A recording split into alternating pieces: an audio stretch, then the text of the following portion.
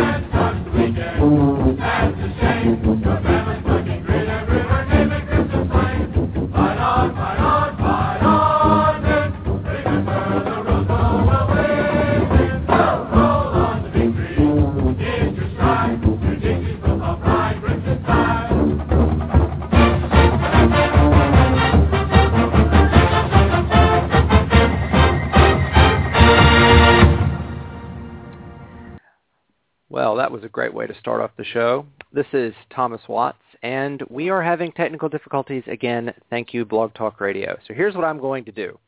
I am going to tear into our help files because this just got dropped on me. I can either add Cary and Drew or call Blog Talk. I cannot do both, which is obviously very unfortunate.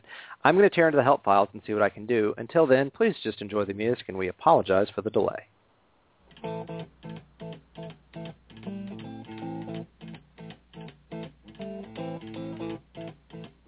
Rumors spreading round United Texas town about the shack outside the game. And you know what I'm talking about.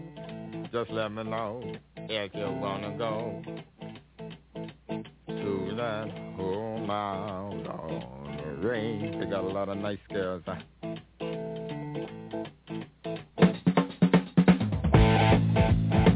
I'm waiting.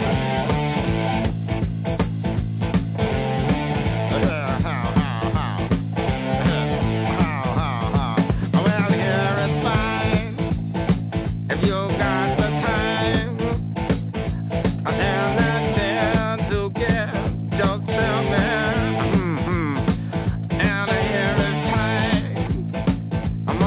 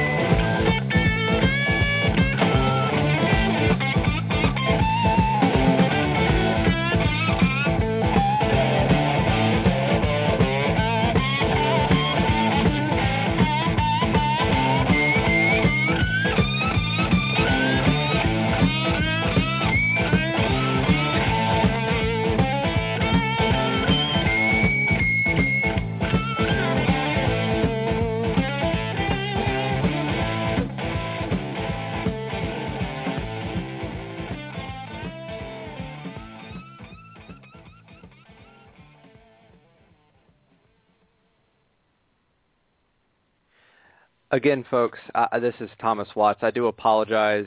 We have had some technical difficulties, and I am actually in a chat with one of the support folks trying to get this solved. I do hope that you would be so kind as to stay with the show. I will be tweeting when we get going. I apologize again. I hope you just enjoy the music I'm going to be playing as I try and solve this.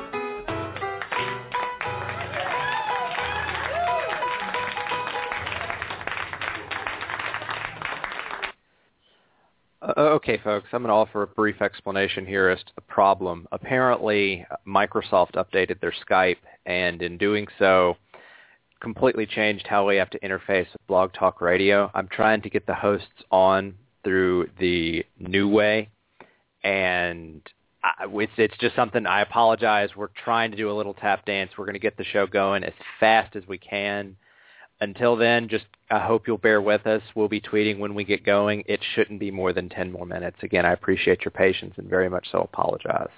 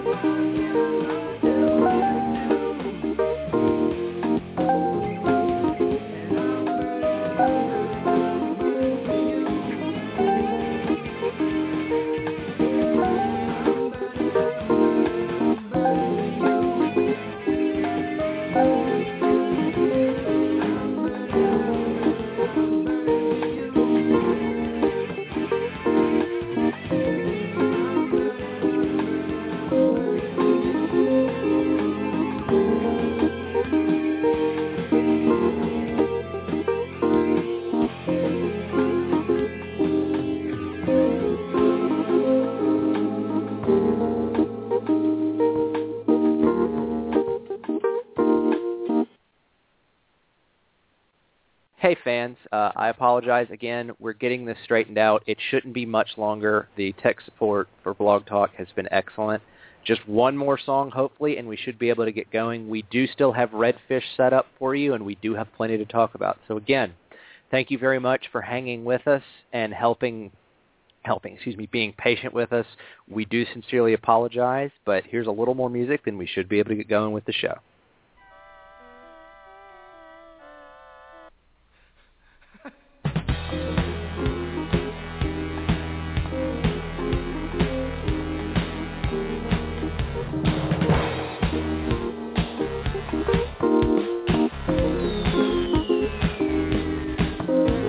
You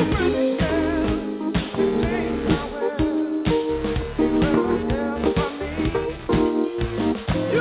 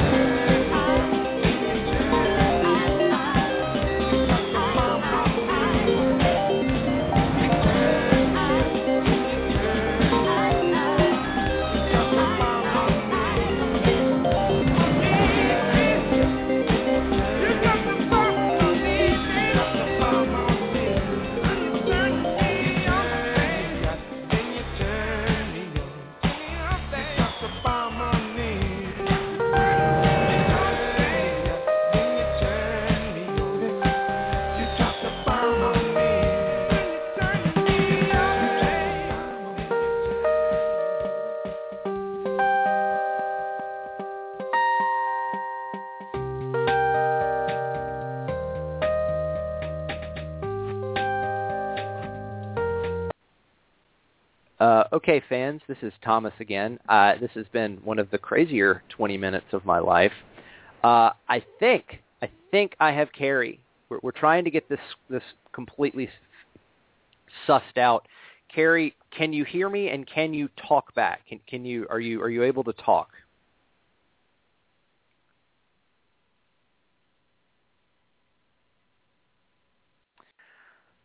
That is a no. Okay. I'm going to play another song, and I think we're just going to pull an end run around this, and I might get the other host to just call in this time, because this is completely insane. I love the colorful clothes you wear, and the way the sunlight plays upon her head. I hear the sound of a gentle wind on the wind that lifts her perfume through the air. I'm picking up good vibration. She's giving me excitation. I'm picking up good vibration.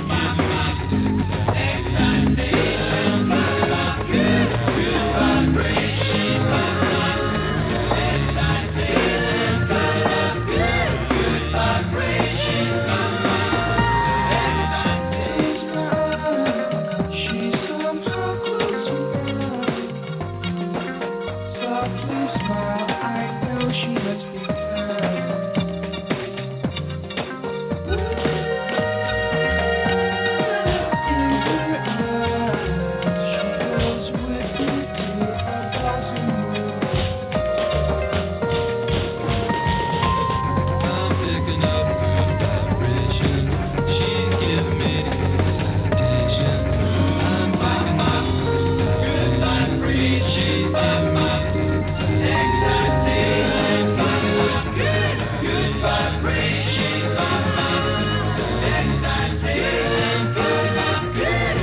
vibration.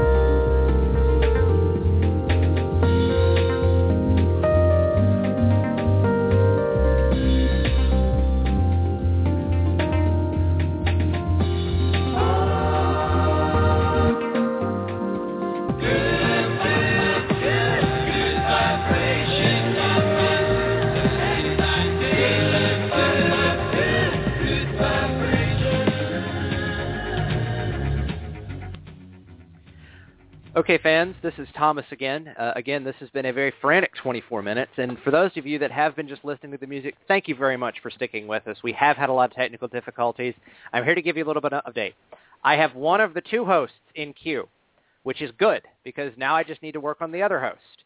I would let Cary solo riff, but I don't want to force him to do that because, to be quite honest, all three of us are a little frazzled.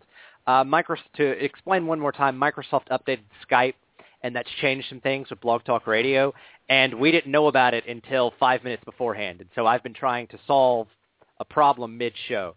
But again, thank you very much for everyone that is sticking with us. I'm going to play one more song, and hopefully I'll be able to get Drew on with us, and we will start the show. Again, I say it again, and I cannot emphasize it enough. Thank you very, very much for sticking with us tonight. This is not normal, and we will have a gangbuster show for the rest of the evening.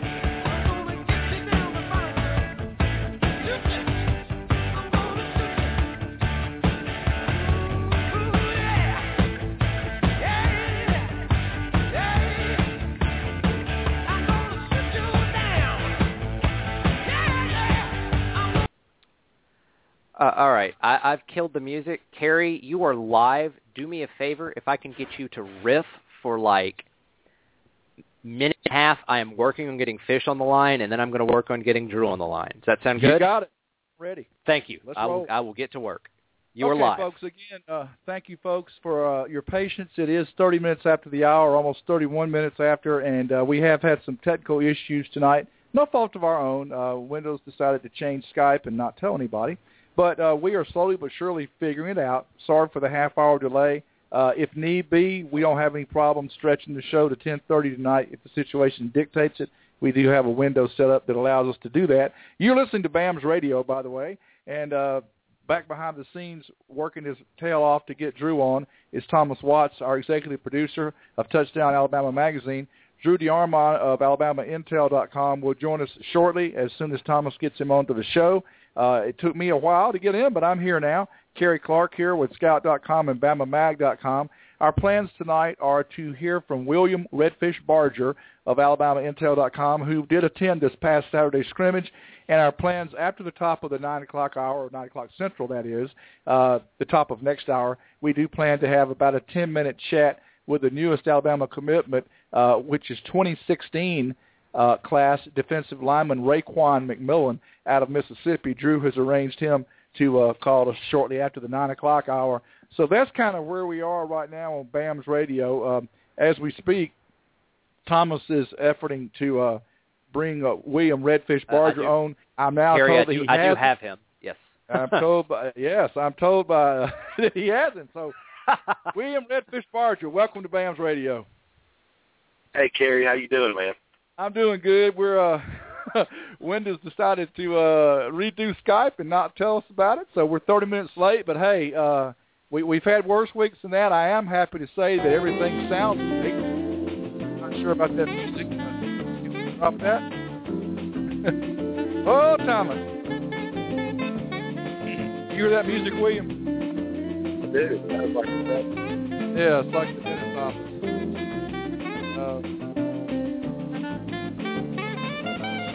Stop that. Thomas is trying to get Drew on, and I think when Thomas puts us on hold is what caused something that Blog Talk Radio is doing. When he puts us on hold, I'm hoping that we can hear us. I guess Thomas does. So I'm going to just ask everybody to bear with us while we try to get rid of this. There it went away. Thank God. Oh, okay. I know what that is. Okay. I have to put this call on hold to deal with Drew. So Here's what I'm going to do. I am going to call Drew and put myself on mute on this call and handle it. I apologize that I've been messing with y'all's conversation. That was my bad. We never even got it started. But anyway, William, how you doing tonight? I'm doing great, Cary. How about you, man? Getting better, I guess.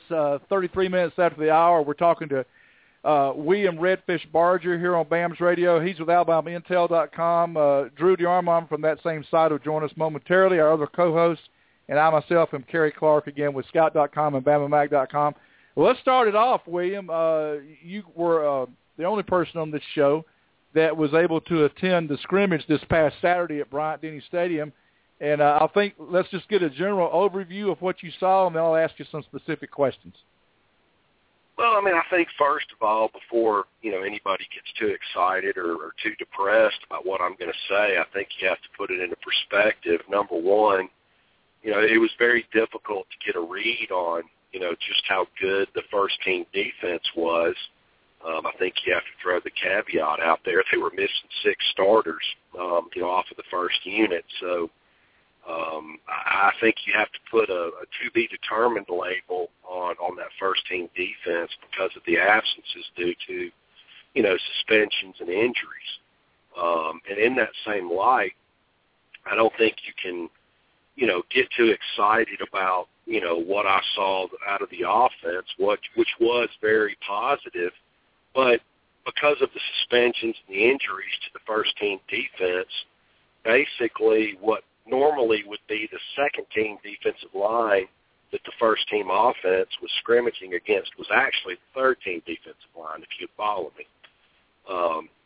But they treated them like they were the third-team defensive line. And, I thought that, in the first 4 series, with the first team offense, both Coker and Sims got 2 series apiece. They both led, 2 drives apiece for points. I think Sims had 2 touchdowns. Coker had a touchdown drive, and then 1 drive for a field goal. But, it was an interesting nation. I didn't see either quarterback throw a pass any longer than 20 yards. There was a concerted effort to distribute the ball to the running backs out of the backfield. The wide receivers had a lot of, bubble screen type plays. There was a lot of dump offs to the tight ends. In my opinion, the best player on the field Saturday was Kenyon Drake. The first team offensive line, performed very well in my opinion. As far as special teams goes, I don't know if I should use the word shocked or befuddled if J.K. Scott doesn't end up being the kickoff guy. That guy's got a phenomenal leg carry. We were forced to sit in the lower level of the north end zone because there's some construction going on the press box side of the stadium. We were told they're running a bunch of fiber optic and wiring stuff for the new TV studio in the north end zone. So I got to sit behind J.K. Scott and watch him punt. And I've never heard a football make the noise that it makes when it comes off of his foot when he's punting. But where I was really surprised more than anything was every one of his kickoffs went out of the back of the end zone. So I saw a lot of positives. A lot of young guys were factoring in because of the injuries and suspensions to the older players. But, normally that first scrimmage, Cary, is kind of sloppy because it's the first one of fall camp. But I saw a lot of positives, to be honest with you. Yeah, and Drew and I will get to see the one this Saturday, which we're looking forward to that. But I'm going to continue to pick your brain on the one that you saw. It was reported that Adam Griffith was 4 for 5 on field goal attempts and that the one he missed was something around 55 yards, and the rain had started, and he didn't have his normal holder. Now, who was the holder on the other 4, and who was the holder on the one he missed? Cary, I don't ever pay that much attention to special teams to answer that question, but I can, verify your information. And I thought it was closer to a 57-yard attempt, but, sitting in that end zone and being so low to the field, I normally like to sit about halfway up in the stands on the 50 on the press box side because you get the, kind of the panoramic view of the field. But, yeah, Adam Griffin was very sharp on all of his extra points and his field goals. That long one, whether it was 55 or 57, probably came up 2 yards short of the uprights. And, again, he was very effective, in his kickoffs as well. The difference being, his kickoffs went 2 to 3 yards deep in the end zones versus J.K. Scott's going out of the back of the end zone. Okay. And were the first team 2 guys back there on kickoff returns with the starters? Was that still basically Christian running it and Landon blocking for him? Pretty much. Okay. And one of the highlights of the scrimmage for me, and I hate to pick on somebody that I think is going to end up being an elite football player while they're at Alabama, but, one of your local guys down there in Tuscaloosa got indoctrinated into SEC football in a very rude manner during the scrimmage. Speaking of Christian Jones, he absolutely decleated the true freshman Keith Holcomb on a bubble screen on the, I guess that's the east, side of the stadium opposite of the press box. You want to sit there and say, great play by Christian Jones, but, Keith Holcomb's probably going to have his head on a little bit more of a swivel the next time he trots out there and sees a screenplay. Yeah, as a former receiver, one of the funniest things always was to put a crack back block on somebody. Was that pretty much what Christian did?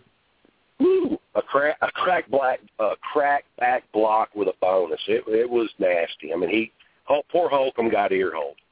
Okay, well, it happens. And like you said, he'll start using those eyes a little more now, and like you said, put the head on the swivel. All right, well, William, I know your favorite thing to break down in scrimmages is quite frankly the big uglies.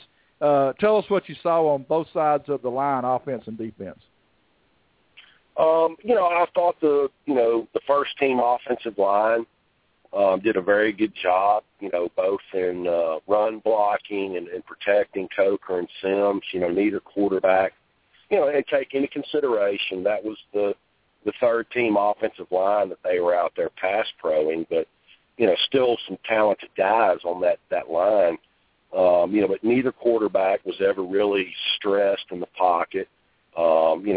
Sims had some series there where he would where he was 3 for 3. I think one series Coker was 4 for 4 before he had an incompletion. Once they came back out from the weather delay, Cary, obviously, things got a little bit sloppy. The ball was wet. The humidity was heavy, so that makes ball security and, both throwing and catching the football that much more difficult. But thought the offensive line performed well.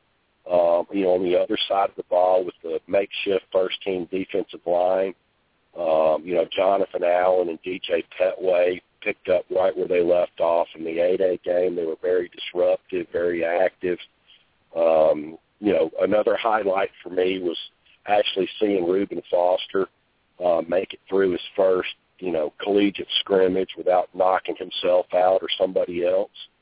I think, a lot of people look at, this suspension and injury situation as a negative, especially on the defensive side of the football. But, I look at it the opposite way. Sean Dion Hamilton's getting a ton of reps at inside linebacker next to Reggie Ragland in the absence of Trey DePriest. Rashawn Evans is benefiting from Tim Williams being suspended, behind Dylan Lee at the Sam linebacker spot. Ryan Anderson is getting a lot of reps along with Xavier Dixon, while Denzel Duval's, fighting back from his hamstring injury. With Brandon Ivory, being suspended, guys like Darren Lake and Josh Frazier are getting a lot of reps and playing time. So, I think, anytime somebody stumbles on the depth chart on the first team, it's certainly not something that you want to see, but at the end of the day, it gives younger guys, especially, in the case of the 2014 recruiting class that Alabama brought in, it's getting a lot of young guys, a lot of quality repetitions. They're probably, in my opinion, 65 to 70% through with fall camp. School starts next week on the 20th, and, the staff will dial practice back and start their West Virginia game prep. But I think this has been a very productive fall camp, and so far, there hasn't been anybody lost for a season-ending injury. It's all been kind of, nagging stuff that keeps people out for a week or two. We're going to get back to the scrimmage in just a second, William, but I just got a personal Facebook chat question from a coworker who's also a first-time listener to BAMS Radio. I want to welcome him aboard. He would like for me to ask you, based on your sources, if or when Tim Williams will rejoin the team. Based on everything that I've told, his suspension may go a little bit longer than the rest of them. I don't want to divulge, medical and personal information, in relation to a current player, but, it's kind of like the cumulative effect, I guess. A good comparison would be to, Kenyon Drake and some of the off-the-field struggles that he's had. There isn't anything severe that I feel like I can say that it's got Tim Williams in jeopardy of being dismissed from the team. But I think a big, indicator and something for everybody to watch is if you don't see him back on the team, whether he scrimmages or not on Saturday, I think that's probably already out the window. But if he's not back by August the 20th when school starts, then I think you kind of have to start to put, Tim Williams on the clock as far as being a factor on the 2014 team. Kind of refresh my memory, William. Was he a true freshman last year? Yes, he was. Okay, so he technically could redshirt this year. Yes, not that you could. want to hear that, but technically he could, and quite frankly, he can't scrimmage Saturday because of the 5-day acclimation rule. Exactly. So he will not be participating in any scrimmages, and I guess from what it sounds like, he'll be lucky to even get on the bus for the first several games, if and when he comes back to practice. But it's interesting to know that. There's been a lot of questions about it, and I appreciate you telling us what you could.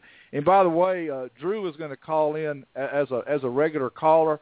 He didn't get his Skype working yet, everybody, but he is going to be with us in just a few minutes, and Thomas is going to bring him on just like a caller, like how William called us in a few minutes ago. So Drew will be with us in a minute. But while we wait on Drew, let's talk a little bit about the skill position. What did you see out of the secondary Saturday, William? Well, Cary, basically the same song and dance, back there. Bradley Silv was the starter at one corner, Cyrus Jones at the other. The dynamic changed a little bit once Geno Smith went down.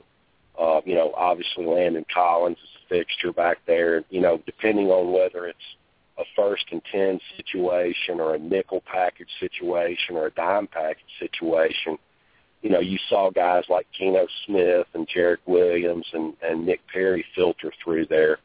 The interesting thing to me was, 2 true freshmen, and Marlon Humphrey and Tony Brown, spent a lot of time with the first-team defense, even though, they kind of would start the scrimmage reps off as the second-team corners, in certain situations. And then when you get back to the safety spots, you had guys like Foodie Jones and Jabril Washington, Ronnie Clark, back there factoring in as well. But, I think people made too much of the secondary struggles last year.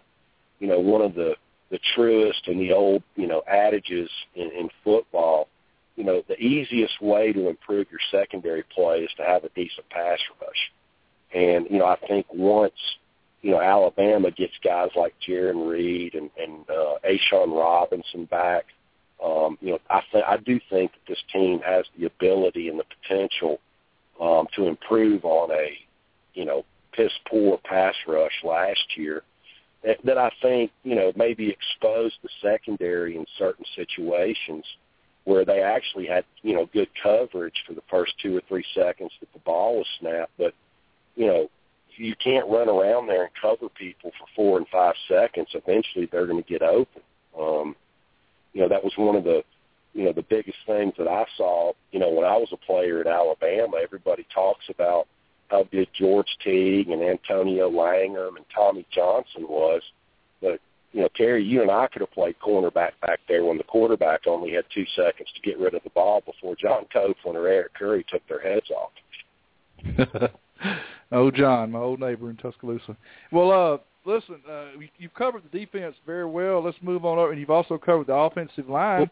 And you did talk about Kenyon Drake. But talk about the other running backs, including halfbacks and fullbacks from Saturday.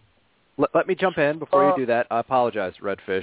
I do have Drew on hold. Let's go in and get him live so we can get the show, actually going. 45 minutes late. But I just wanted him to get into the conversation. Drew, can you hear me? Yes, Thomas. How you doing? Great. We have the panel. After 50 minutes of hell, I have fixed it, sort of. So welcome to the actual BAMS radio show. Thank you for being patient. I'm going back into my production booth now. Yeah, whether you know or not, the last 20 minutes did count.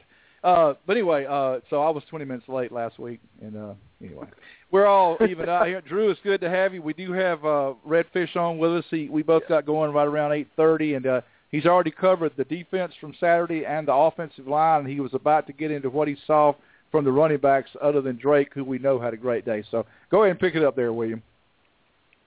Obviously Drake was the standout Saturday, both as a rusher and a receiver out of the backfield. And that's not to take anything away from, T.J. Yeldon and Derrick Henry. They both had, very solid performances, as well, in my opinion. When you get into the fullback position, what I saw was, Justin Fowler spent more time as a receiver out of the backfield versus a battering ram at the fullback position, lead blocking, for the tailbacks. The tight end position, O.J. Howard and Ty Flournoy-Smith, both caught several passes, as check down guys and dump off type situations. So, they got a lot of touches. When you get to the wide receiver spots, I felt like that Amari Cooper, Christian Jones, and Robert Foster, kind of had the wow plays out of that group. And that's not to say that, some other guys behind them, didn't do well. One of the main things that I noticed, this is kind of a, when a team gets off of the bus type moment, when you start looking at this next wave of Alabama wide receivers, guys like Robert Foster, Cameron Sims, Raheem Falcons, even the true freshman Derek Keefe, they're all 6'3", 6'4" guys with, enormously long arms that present matchup problems for cornerbacks. But I'm going to keep saying this over and over again. Two guys that I really think, have caught my eye going back to spring practice, and I don't think they're going to get enough reps except in mop-up duty to show it because of the depth in front of them. But I really feel like in 2015, two of the breakout players that you need to keep your eye on are going to be Robert Foster and Ardarius Stewart. Okay, well, before we get Drew going, we've got a caller on hold, and he's a first-time caller. He's an old friend of yours, Fish. He's also a friend of mine. I'm not sure he knew I was on this show, but many years ago at the Alabama-Mississippi All-Star game on the sidelines when Antoine Odom and some other guys were playing, I met this gentleman, and then I met him again when I drove down to watch Trent Richardson play against his Bayou Debauchery team, and I think you know who I'm talking about. Sprinkle Bama, you're live on BAMS Radio with CC Bama, Redfish, and Drew. What's up, Sprink? What in the wide world of sports is going on? What's going on, Sprink? Hey, look, I got a three-part question. Good to hear you. I've been listening, and great job, and I want to give a shout-out to all my friends on Alabama Intel, but anyway, I got many. The three-part question. Is the front seven going to be better tacklers than they were last year? That's A. B, are they going to be faster? Okay. And the C part of that question is, when will we know, about what game will we be able to say, okay, our defense has improved? In other words, with the quality opponent, what game will we be able to tell, okay, the Alabama defense is up to standards? And those guys, I'm so ready for the season to start. I'm going to listen. I'm going to take the last part of the question and let William answer the first two. But the C part is the Florida Gators. No doubt about that. I know Florida, has had their offensive inefficiencies and difficulties, but there's no doubt that they're going to have the talent and ability. I don't think there's any doubt Driscoll has some talent, and it'll be interesting to see what Kurt Roper can do, but we'll know how good a football team, or if Alabama is an elite football team when they play Florida in Bryant-Denny Stadium September the 20th. Now at Williams. I'm going to take a different approach, and to be honest with you, Sprink, I'm pointing to the West Virginia game to see some of the improvements on the defense. Number one, I think they're closer to a Oklahoma spread attack versus a Auburn and Gus Malzahn hurry up no huddle attack. With Clint Trickett at quarterback, he can't outrun me, Cary, Drew, or you, Sprink. So he's not Nick Marshall, the quarterback for West Virginia. But I think because of the way they spread people out and how they attack a defense, I think you're going to get a good kind of first glimpse of the new streamlined defense that Nick Saban and Kirby Smart have done a very good job, in my opinion, of recruiting to in a very short fashion. With guys like DJ Petway and Jonathan Allen along the defensive line, Right now, Sean Dion Hamilton, as a true freshman, is proving that he's got the capability of being a between the tackles downhill linebacker, but also having the ability to drop back in coverage. A guy from right up there in Huntsville by Drew that I know he's followed for many years. Reggie Ragland hit it out of the park in the spring with the Alabama staff. Finally, I think, putting it all together with his athleticism. But I really think you're going to get a pretty good snapshot of the Alabama 2014 defense against West Virginia just because the type of attack that they have. As far as Drew's comments on the Florida game, and I could be wrong about this, but unless Kurt Roper is the quarterback whisperer and can do something with Jeff Driscoll, I don't think Alabama's challenge versus Florida in the third game of the season is going to be stopping that Kurt Roper attack that he brought from David Cutcliffe and Duke. It's going to be, whether Blake Sims or Jacob Coker can dissect and find their way through a very talented Florida Gator defense in the third game of the season. And I agree with William on that point as well. It'll be a big-time test for the offense, their first big-time test. I'm not anticipating, maybe I will be wrong, but I hope not. I'm not anticipating much trouble out of West Virginia defensively. William, I got another question for you from my Facebook private messages. You did talk about the offensive line as a whole, but this gentleman wants to know specifically, how is Ari Kwanjo looking to you? Well, it's amazing because, I think Ari has probably been the most talked about, fixture on the offensive line since, that Oklahoma game, last January. When you go back to spring practice, I think a lot of Alabama fans thought that he was going to be dispatched and replaced. And, Cary, the only two guys that I saw, in spring practice that took 100% of the reps at their respective positions were Ari Kwanjo at left guard and Ryan Kelly at center. I mean, even Austin Shepard, who, in my opinion, is the most complete offensive lineman coming back this year, spent some time flip-flopping between right tackle and left tackle. In the scrimmage Saturday, Ari took all the reps at left guard once again. I think the Alabama coaching staff, kind of zeroed in and focused on Leon Brown more so than Ari, being a kind of a finesse player at the point of attack, and maybe set their sights on him more so than Ari. Shank Taylor has kind of nailed down that starting right guard spot. I think it's going to be interesting to see Saturday if Leon Brown is able to scrimmage or not. If he doesn't, then I think you've got your answer about who's going to be the starter versus West Virginia. But I think a lot of people have discounted, what Ari brought to the table last year. I think it's a great story from the standpoint that, he's come back from having two genetically defective knees.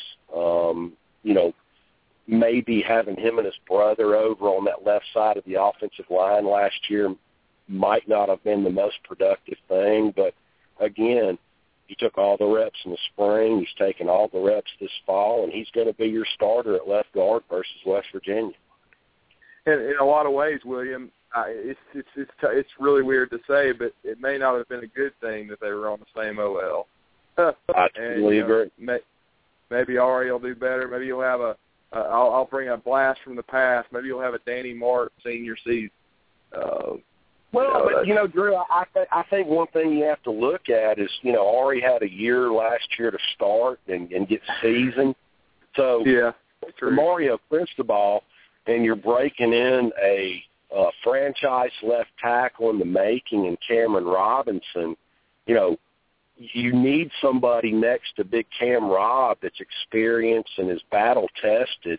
Even though, Ari struggled at times last year, he's still got, a lot of starts under his belt. So if you, pull him out and plug somebody else in, even though they might be a little bit more healthy or a little bit more, ceiling or upside potential talented than Ari is, you're putting two inexperienced guys on the left side of the line. And I think that's something that Mario and Coach Saban are thinking about as far as, breaking in a guy that the Alabama coaching staff thinks, and Cameron Robinson has a chance to be a three-and-done talent at left tackle. And from some reports that I've gotten, maybe one of the best all-time offensive linemen in the history of the Alabama program. Yeah, and the thing that excites me offensively too, William, and I will always be a big Coach Mack fan. I was glad to see him get that contract extension, this week, 5 years, and that Colorado State has got that program already on the right track. But I'm excited about Lane Kiffin as a play caller, especially after what you revealed this past weekend. I'm anxious to see that. I'll be anxious to see that this coming Saturday. I think he's going to spread the football around. I like what he did with Kenyon Drake. And I really like what I heard from what the ESPN crew said when they left today, basically from the tweet from Chris Walsh, very good beat writer. Basically the look on their face was, "Are you kidding me?" And basically when they saw all the talent. And I'm just excited to see what he's going to do offensively with all the weapons he's got. I know that it's well documented. There's people talk about what happened at USC the last couple of years, but I think you could say yourself that when you have scholarship sanctions and your talent level dips, even at somewhere like Southern California, that can have a lot to do with it. Plus, they had injuries the last 2 years, and as well, a lot of injuries at Southern California. But I'm anxious to see, as a play caller, what Lane Kiffin can do. Yeah, and I totally agree with you about Coach Mack. He's probably, outside of Joe Pendry, he's probably my, most, assistant coach of the Nick Saban era. I think he brought a knowledge of play calling and getting guys in a position to make plays at certain positions that, their skill set led them to be at that spot. Hated to see him go. Certainly happy for him to have the opportunity that he's got at Colorado State. If he has, despite the 5-year contract extension that he just had, if he has one more good year at rectifying a bottom-dweller program in Colorado State, he's certainly going to jettison up to the top of the list of, guys at smaller programs that are going to look at bigger programs as far as getting a head coaching job elsewhere. And, again, I wasn't excited about, the Lane Kiffin hire. I felt like the off-the-field baggage outweighed the production that I've seen from him at USC.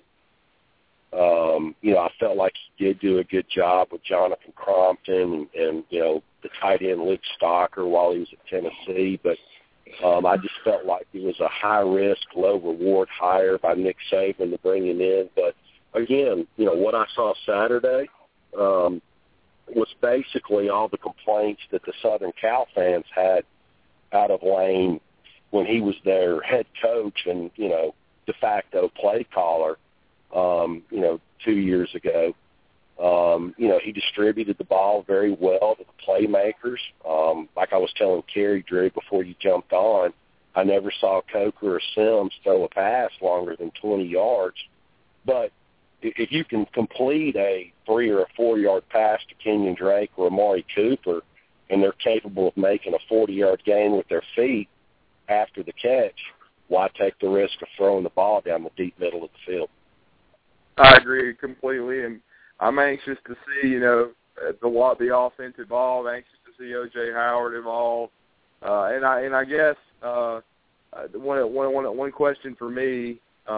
What did you? I know we talked about the starters, but lately the second unit on the offensive line has lacked talent, and it's obviously been a big drop off. The little bit you saw the twos, are there some guys coming along in your opinion? Absolutely, I think there is. And, the most intriguing thing to me about the whole scrimmage, and you and I have talked about this in private, before the injury to Dominic Jackson, the second-team offensive line read this way from left tackle to right tackle. It was Ross Piersbacher, Brandon Green, Bradley Bozeman at center, Dominic Jackson at right guard, and Grant Hill at right tackle. And when Dominic Jackson went down with his injury, it looked like, musical chairs, in elementary school. Pierce Bacher went to center. Bradley Bozeman went to right guard. Brandon Green went to left tackle, and they brought Isaac Luatua off the bench to left guard. And, I think that's probably one of the least talked about stories of the fall camp is despite all of the, super talented interior offensive line players that Alabama brought in this last recruiting class, Bradley Bozeman has quietly established himself as the second-team center.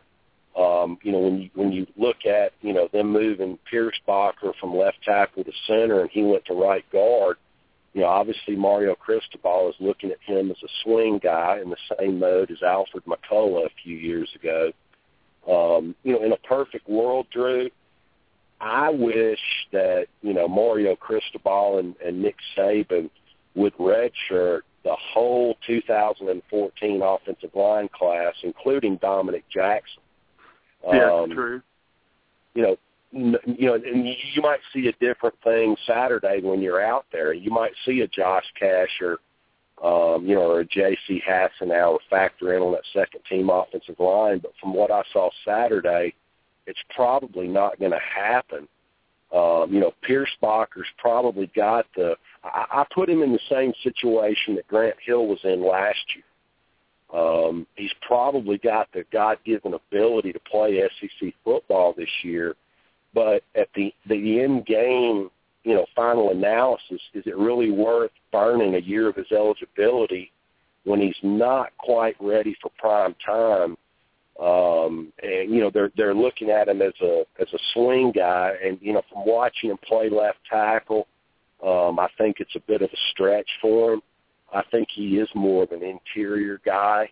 So that's going to be a very intriguing and interesting storyline for me, is to see how, Coach Cristobal and Nick Saban, put the pieces together with that backup offensive line going into the West Virginia game. Absolutely, and I'm going to let Cary come back in, but one other thing that I hope happens, and I know we went over the talent and the depth, but after seeing Ardarius' improvement, and I think, Robert Foster obviously coming off the red shirt, Chris Black, finally getting into the rotation, I hope Derek Keefe, Cameron Sims, and even Falcons all red shirt. Falcons, played a little bit last year. I'd like to see all three of those guys held out because I think the top six, barring injury, is as stacked as it's ever been. No, and I totally agree with you. And I'll tell you this much. Based on what I saw, let's not kid ourselves. There's a reason that, Kirby Smart had Ardarius Stewart, play scout team quarterback.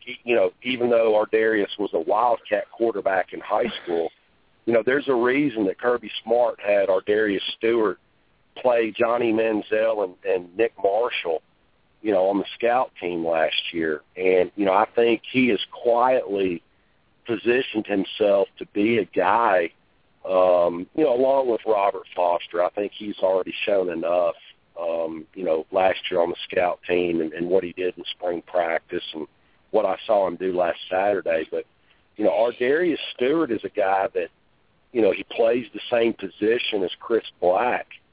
He's kind of a slot wide receiver guy. He's not the long-rangey guy that you want, on the outside. He's kind of a playmaker from the slot role. If I'm Chris Black, and I've seen what Ardarius Stewart has done in the spring and during fall camp so far, I'm a little bit nervous about being the heir apparent to the slot wide receiver role going into 2015. No doubt. I've heard Ardarius name ahead of it. Go ahead, Cary. Well, and another question from my own instant message on my cell phone. You did talk a little bit about how both quarterbacks started off pretty hot, William, but overall from start to finish of the top two quarterbacks, how was their accuracy and how was their decision-making? I thought, from an accuracy and a decision-making standpoint, Cary, again, I don't think Lane Kiffin, asked either one of them to, beat a safety, in bracket coverage and a cornerback on a post pattern very often 40 yards deep down the field. What I saw after seeing, Drew will tell the listeners this better than I can. I'm a huge Blake Sims fan.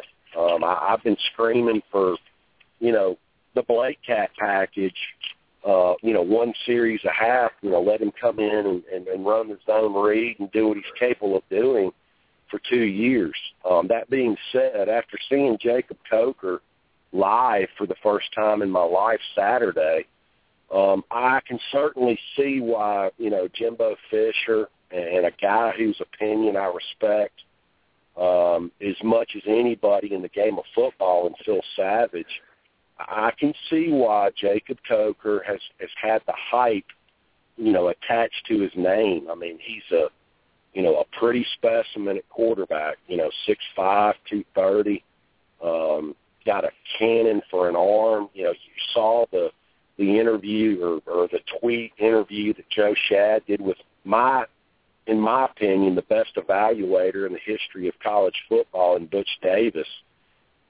Butch Davis went out on a limb today after watching practice this morning and said that, he feels like at some point in time this year, whether it's versus West Virginia or to be determined going forward, that Coker's going to be the starter, that he saw him make 5, NFL-level throws today.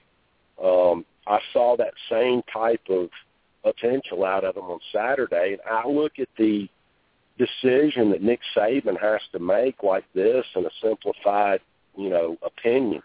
Do you give Blake Sims, the guy that's put his time in for the last 2 years as the backup, the guy that, probably some guys on the team want to be the starter, or do you go with the guy that's got the unlimited ceiling and an untapped upside in Coker that can make all the plays, that can kind of expand the playbook and make those deep throws over the middle of the field against an SEC defense? I think Nick Saban's got a tough decision in front of him. Let's don't forget or discount coming out of the A-Day game in 2011. A lot of people felt like Phillip Sims was going to be the starter over A.J. McCarron. So guilty. Well, again, and I personally, and from all my sources, even if Jacob Coker is named the starter, and I got a text message today from, one of my best sources on the team that said that Jacob Coker, made his moves in this morning's practice. He was, from what I was told, he was lights out, made monster throws, and I think that's what, the Joe Shad, Butch Davis, report kind of was related to. But, even if Jacob is named if Jacob is named the starter for the West Virginia game, I still, based on everything that I'm hearing and I'm being told, I still think that Blake Sims is going to have a role on this team in the offense as a quarterback. And I do think that we might see, him actually have, meaningful snaps, especially early on prior to, the Florida game, the third game of the season, before you might see things get shut off and it get turned over into the, traditional Nick Saban pro-style offense. And I hope so. I think it's much deserved. Go ahead, Cary. I believe we've got another caller on hold to talk to Redfish. Will from Athens, you're on with Drew, Cary, and Redfish, BAMS Radio. Hey, guys. Thanks for taking my call. Just had a quick question for Redfish, and then I will hang up and see what he has to say. Just listening with interest on the conversation on the offensive line, and I've been hearing some really good things about one guy in particular's development, Isaac Luatua. I've been hearing he might be pushing Cam Robinson at left tackle. I'll just hear what Redfish has to say, and I'll hang up. Thanks, guys. Can't tell if serious? Well, I don't know who's told you that, but that's not going to happen. Cameron Robinson is, one of the most talented offensive linemen that's ever stepped foot into Tuscaloosa. I've never seen somebody, come as far as he has so fast, both on the field and what he's done with his body in a short period of time since he's been in Tuscaloosa. He was an early enrollee in January. And, from the first day of spring practice to the 8A game, he went from looking like somebody that was totally out of his element, should have been going to his high school senior prom, to, nailing down that left tackle spot, and hasn't looked back since. He's continued that progress and that development throughout fall camp. Isaac Luatua is, 6'1", 315 pounds. He doesn't have the length or the athleticism to play left tackle. Just for a comparison's sake, Cameron Robinson is 6'6". Probably after fall camp, he's going to be around 320 pounds. It's kind of an apples and oranges comparison. But Isaac Luatua has been a career backup. He's probably going to get passed by some of these younger guys that have developed. But don't expect to see Isaac Luatua playing left tackle anytime soon for the University of Alabama. Well, I'll say this to give him his props. I want to thank Bama 3737 for just calling his own shot at the TI meeting last night. Appreciate the call, Will. Oh, was that 3737 trying to troll? God, he's got to sharpen his game up a little bit. I mean, hey, Will, I've tried to tell you this before. For a troll to be effective, it has to be somewhat believable. But congratulations anyway. That was crazy. Hey, can I follow that question up? Can I give you one, William? In honor of Will. Is it more believable than that one? No, not really. But William, would you say J.K. Scott is more like Tank Williamson or Hayden Stockton? Cary, I'm going to tell you something, and you're going to be down there Saturday. I know you and Drew both are going to be there. And this isn't an insult to J.K. Scott. Because, you and I talked before Drew came on the show about, obviously you heard me gush about his leg.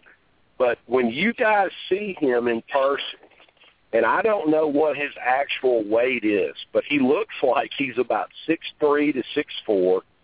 I seriously doubt without his pads on he weighs north of 150 pounds. But I have never seen a more unnatural-looking football player with that kind of power and explosion in a kicking leg. I mean, I promise you guys, and I saw some reports come out after the Fan Day Open practice where he was booming punts. Yeah, I was there for that, William, and he was. He was consistent about 80% of the time on averaging good hang time and over 40 yards, sometimes 50-yard punts. And you're right, he's about 6'4", 175.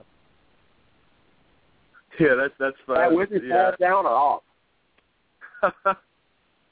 But again, that was one of the bright spots that I saw Saturday was, because I think as Alabama fans, we've all kind of been beat down about, signing one, elite kicker after another, and they get to Tuscaloosa and they struggle and they don't produce. I think going all the way back to, Nick Saban's first recruiting class when they brought in Corey Smith and he didn't stick around for 6 months, left and went to West Virginia and had a pretty good career. But, this young man has a cannon for a leg. I watched him kick 4 punts in warm-ups. 3 of them were 50 yards plus. One of them I think I actually saw that was 65 yards with great hang time. Kicking the ball off, we talked about it earlier, Cary. Every one of his kickoffs went out of the back of the end zone. So I think he's a guy, and that's not taking anything away from Adam Griffin, who was very sharp Saturday. We've already talked about that. Look, I'd rather Adam concentrate on field goals and extra points. I'm fine with J.K. kicking off. Well, I just hope that Nick pulls the trigger and lets him do it because, there's been this conspiracy theory out there, Cary, for 3 or 4 years going back to the, post-Lee Tiffin era when Cade Foster took over, that they had this philosophy of, sky kicking the ball and dropping it on the 5-yard line. Nobody's paying me $7 million a year to make this call, but, Football 101 dictates that the easiest way not to have a kickoff return, returned on you for a touchdown is to take the Tommy Tuberville and Auburn approach and put it out of the back of the end zone. Not that there's anything wrong with that.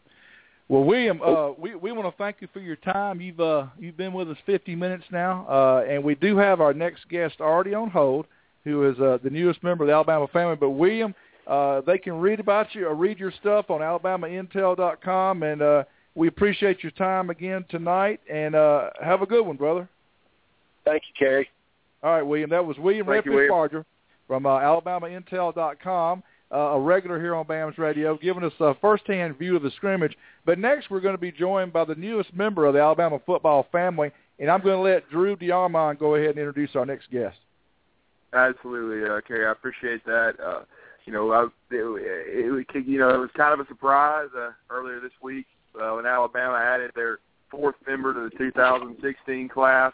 But he's a young man that really burst onto the scene this summer. As it happens in the recruiting process, this young man camped at Alabama both in June for the OLDL camp and in July, came back in July, performed very well both times. We're honored to have Meridian, Mississippi defensive lineman Raekwon Davis join us on BAMS Radio. Welcome, Raekwon. How you doing tonight?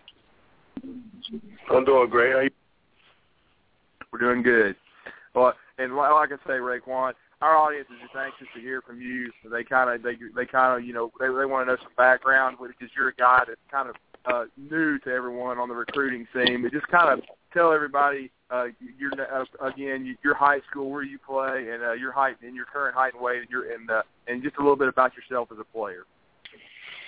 I go to Meridian High in 2016 class. I weigh 309 right now. My height is 6'7", and what I like to do, I like to work on my technique and make plays. Absolutely. Well, and just kind of go into what happened with you, because you're a young man that, as your Coach Weems, your head coach, has said, the light may be coming on for you. You've really improved by leaps and bounds this summer. Just kind of talk about your recruiting process and how it's kind of exploded for you this summer. Well, this summer I had to grind just to put it out on the field. And, so I took it to account. So Cobo just got me on my technique and how to get on the college level where they at. And that was it. Yeah, and just and when you I know you this is well documented, I think, but when you came to the OLDL camp on June the 14th at Alabama, was that your first trip to the Capstone? Yes, sir. And just kind of talk about that experience and how it was for you. It was like Coach Davis, he was helping me on my technique and how to use my technique and like how to come off the ball in different ways. It was a lot of drills we had to go through, and we had a couple one-on-ones, and then they gave me the offer and stuff like that. And obviously they offered you then. And what went into your decision process to come back in July? Just to see where I was at and see how the competition was, see who all came. That's all. Raekwon, this is Cary Clark. I'm with Scout.com and BamaMac.com. We do appreciate you joining us here tonight on BAMS Radio. Tell us right now at this point in your career, are you playing just defense, or do you also play on the offensive line for Meridian? I play both offensive tackle and defense. Okay. And your right position of choice in college right now is defense, is that right? Yes, sir. Okay. All right. That's cool. Do you recall a play? Let's talk about defense. Do you recall a play from your varsity career where you would consider it maybe your hardest hit you made in a game? Probably Brandon. And what happened on that play? I was playing nose, and I think the center did something. He did some kind of move, and I did. I went to the left with a swim move, and they were running towards the middle. And you got the running back? Yes, sir. All right. You kind of decleat him a little bit? Yes, sir, something like that. All right. Go ahead, Drew. And Raekwon, I wanted to everybody, just so everybody can kind of know, where you were in your recruitment, but talk about all the schools that offered you in addition to Alabama this summer. My first offer was Alabama. My second one was Ole Miss. And my third one, Mississippi State. And my fourth one was South Carolina. Absolutely. And I guess the biggest thing is you had to, from what I understand, you can go into detail on it, but you had made your decision for a while to commit to Alabama. What went into that decision for you to choose the Crimson Tide, and why did you wait for that time period before announcing? Because, man, I got a good relationship with the team. And, like, when I go down there, it's just like home. They like family to me already. And the coaches, they well. They teach you things that you need to know on the college level too when you want to go pro with it. And then at that, the head coach, we pretty cool. It's just like a big family down there, Yeah, and talk about, I know you've got I hear you have a special relationship with a current Alabama player on the team. Who is it that you're very, very close to, that you've developed a great relationship with? Dominique Jackson. I think he's right tackle. He's left tackle. But he's been working at both actually and right guard, but he got sprained an ankle last week. But so you really do have a special relationship with him, is that correct? Oh yeah, yes sir. And talk about how that came about. When I first came up there, that was my second time coming up there. We was in the dorm, so we were heading out, just wandering around the facility, and I ran into him, so he gave me his number. So we talked, we talk here and out sometimes, and he did tell me what's going down there and stuff like that. And I also, I know you've already talked about it and how he coached you and been able to help you improve your technique. But talk about, obviously this is a big part of your early commitment, but talk about your relationship with Bo Davis. He's a great coach. He was helping me on my techniques and my takeoff, and he was trying to help me where I want to be when I get up there. And it was great working with him because I know he's a great coach, and he was trying to teach me well. He was trying to teach me the things he knows and things I didn't know. So it went great. And also you've had a chance to do something that many young men won't get a chance to do, and that's get to know Nick Saban. Talk about your relationship with Coach Saban right now. He's a great head coach. I talked to him like about 2 weeks ago on the phone. It went great. He was excited to have me down there when I come down. And obviously, there's going to be some people asking you this, but and you decided to, at this point, verbally commit early. But, in the state of Mississippi with Alabama lately, it's been tough, recruiting in that state. How firm would you say your commitment is to Alabama?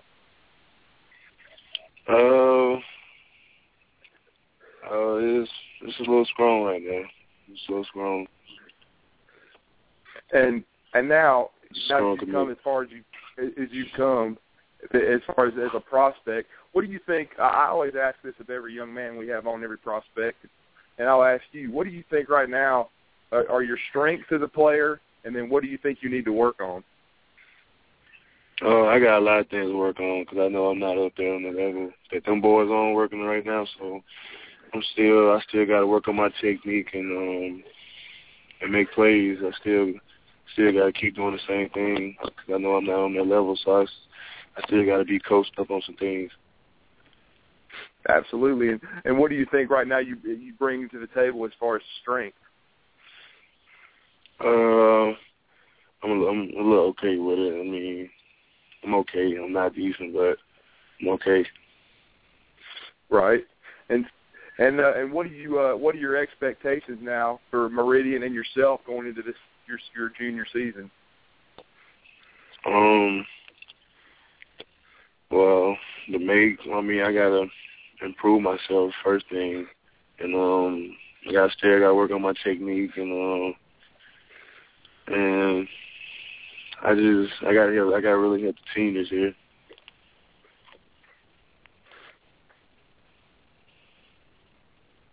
Yeah, absolutely, Raekwon. Well, I tell you what, Raekwon, man, we really appreciate you coming on BAMS tonight, and we're sorry that it took a little bit longer. We got some technical difficulties, but we appreciate you sticking around with us and coming on. And the audience really enjoyed it. Yeah. And good luck to you this season. We'll be checking in on you. And roll tide. Thanks for coming on tonight. Yeah. Thank you, Raekwon. Well, Drew, we got about another half hour left on the show. We can extend it, I guess. Thomas has got it blocked in until about 10:30, which is good. But I understand we've had a caller on the hold for a while, and I want to go ahead and bring him on. I believe this might be Jared from Hoover. You are correct, Cary. Man. Go ahead, Jared. Hey, Cary. What's going up, on? That was playing on the radio. That was a good talk with Barger for sure, and pretty much answered all the questions needed. The only thing I wish you would have asked him is how accurate the kickers are doing. You know, I know we got some kickers that have some legs, you know, that can boom the ball really good. But the accuracy is what really matters, and that's what costed us last year. Well, and how's that going to improve Jared, this year? During the scrimmage, Adam Griffith made all of his extra points. It was 5 or 6, and on field goals he was 4 out of 5, and the only miss was from 57 yards, and that was in the rain with a different holder. So I'd say right now the accuracy's pretty dang good, man. All right, cool, and excellent. And another thing I need to ask is how is our pass rush, and we didn't ask him this, but how is our pass rush going to improve to get back to the backfield, to get to the quarterbacks, and get more sacks this year? Drew, you take that one. Absolutely, Jared. I don't think there's any doubt it's going to be improved. First of all, via personnel, DJ Petway being back in the program. He's been unblockable so far in fall camp. Now that Jaron Reed has been reinstated, he had a very good spring. He will definitely help in that area. Jonathan Allen has piggybacked a very strong spring with a very good fall camp, very good first scrimmage, had 2 sacks last week and 5 tackles, and he's looked very good.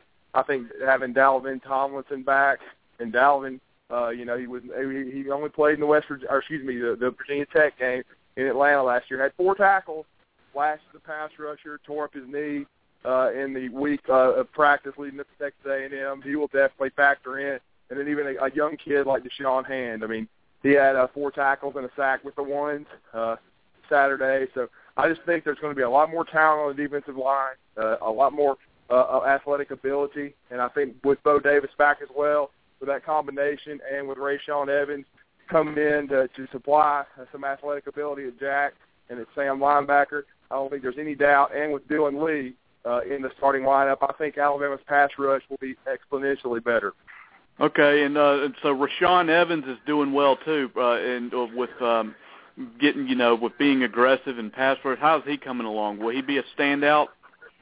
He will definitely play. I definitely look for him on third down. I would even think he would get a few reps against West Virginia. He got some first-team reps in the goal line package last Saturday. Did a nice job immediately when he was in there.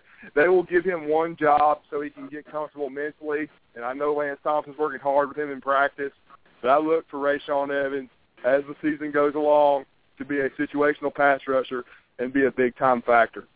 Okay, cool, because that's what we need. In the past couple of years, it just seems like against running quarterbacks, it's just nothing bad or nothing like that. Like our defense was not it's like we were made more to stop the run, and it seemed like when we would face running quarterbacks like Manziel or the Marshall, we just weren't getting to the quarterbacks, and they were having plenty of time. They were picking us apart, and So I hope that our defense's line has improved and is a lot more aggressive. Because me and Cary were talking about it, that if we can get running quarterbacks into throwing the ball, to beat us in the air, then like Auburn, that we'll be fine. Make them beat us by throwing, but we got to get pressure on them.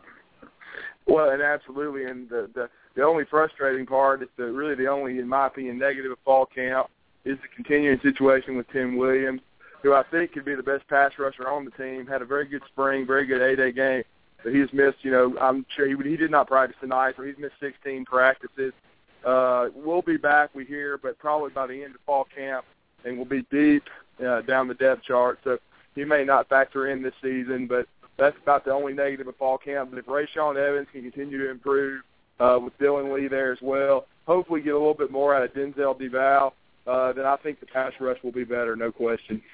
All right, excellent. Well, thanks so much for taking my call and everything, and let you go, and I'll just keep listening, and thanks so much. Good show. Thank you. Appreciate you listening. Bye-bye. Appreciate the call, Jared. And Jared's a young man that I work with, and I can tell you that nobody, even Drew, that I've ever met, loves Alabama like this guy. He is all over it.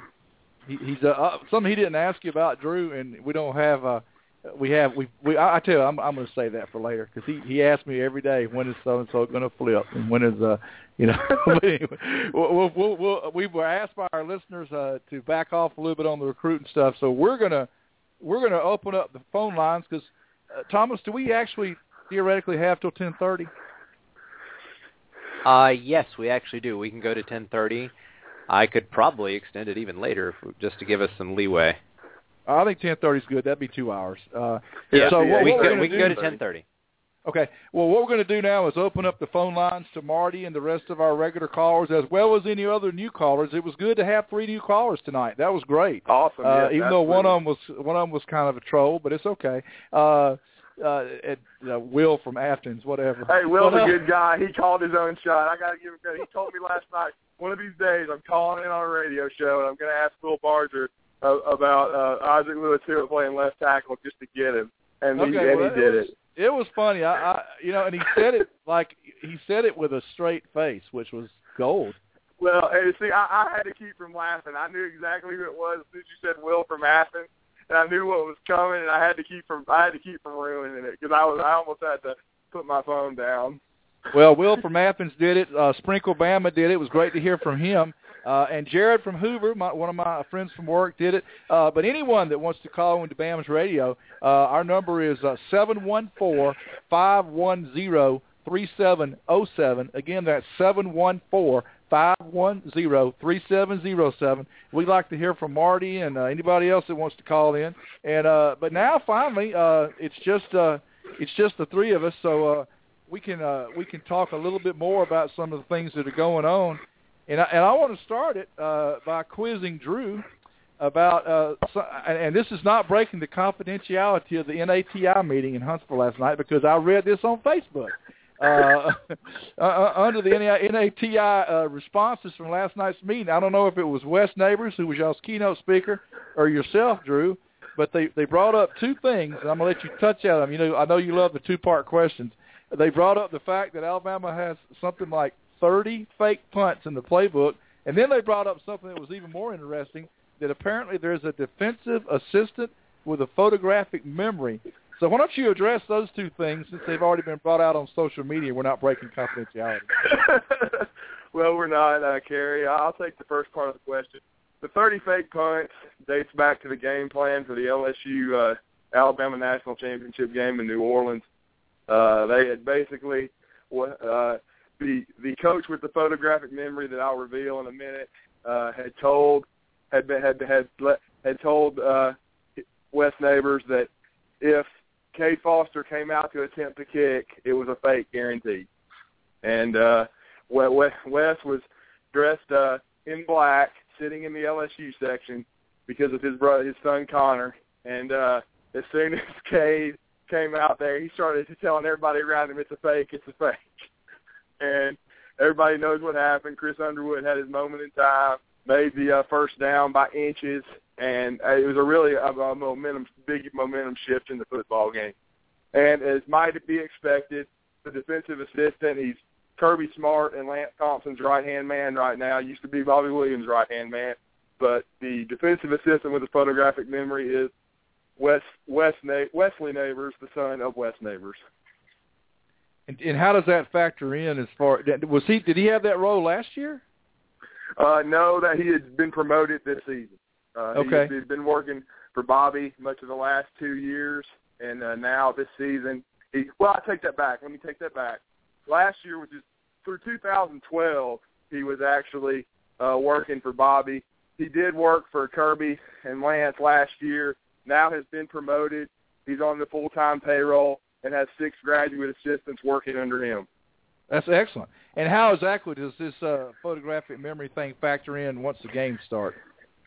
Well, he's responsible a lot of times for the personnel groupings, and for and he puts in the game plan.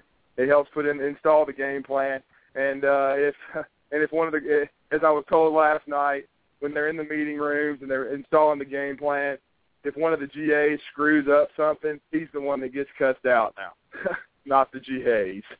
So if you're a full-time employee, that's part of the deal. Absolutely. So he's come a long way. I mean, he's a brilliant guy. He could have gone to Harvard. He does have a photographic memory. He graduated with a master's in 5 years, and he decided to go into coaching.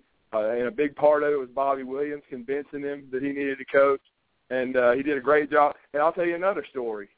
He called the fake when Georgia, pulled the fake that sparked them the SEC championship game in 2012. Wesley had watched a ton of film. He noticed that the up back was a little bit closer. As far as the formation was a little bit, was slightly different. It was a little bit more bunched up. And the biggest thing he noticed was the up back was not wearing gloves like usual because he needed to throw the ball. And he noticed it early. He noticed by the formation. Again, the formation was tweaked, and he wasn't wearing gloves. And he was just all over Bobby Williams to call timeout. And Bobby did not. They ran the fake, got it. Nick Saban just read Bobby Williams the riot act, dropped every cuss word known to man, and then Bobby Williams turned around to Wesley and said, "I've been working for this man for years, and calling timeout over him is a fireable offense. I will take my cussing like a man." Yeah, well, it almost cost us the game. But anyway, all right, well, I called for one Gadsden caller, and he didn't call in yet, but we actually have another Gadsden caller, a longtime listener to BAMS Radio, a regular at our tailgates. His wife is quite the dancer when the sisters are around. King Crimson, what is going on, buddy?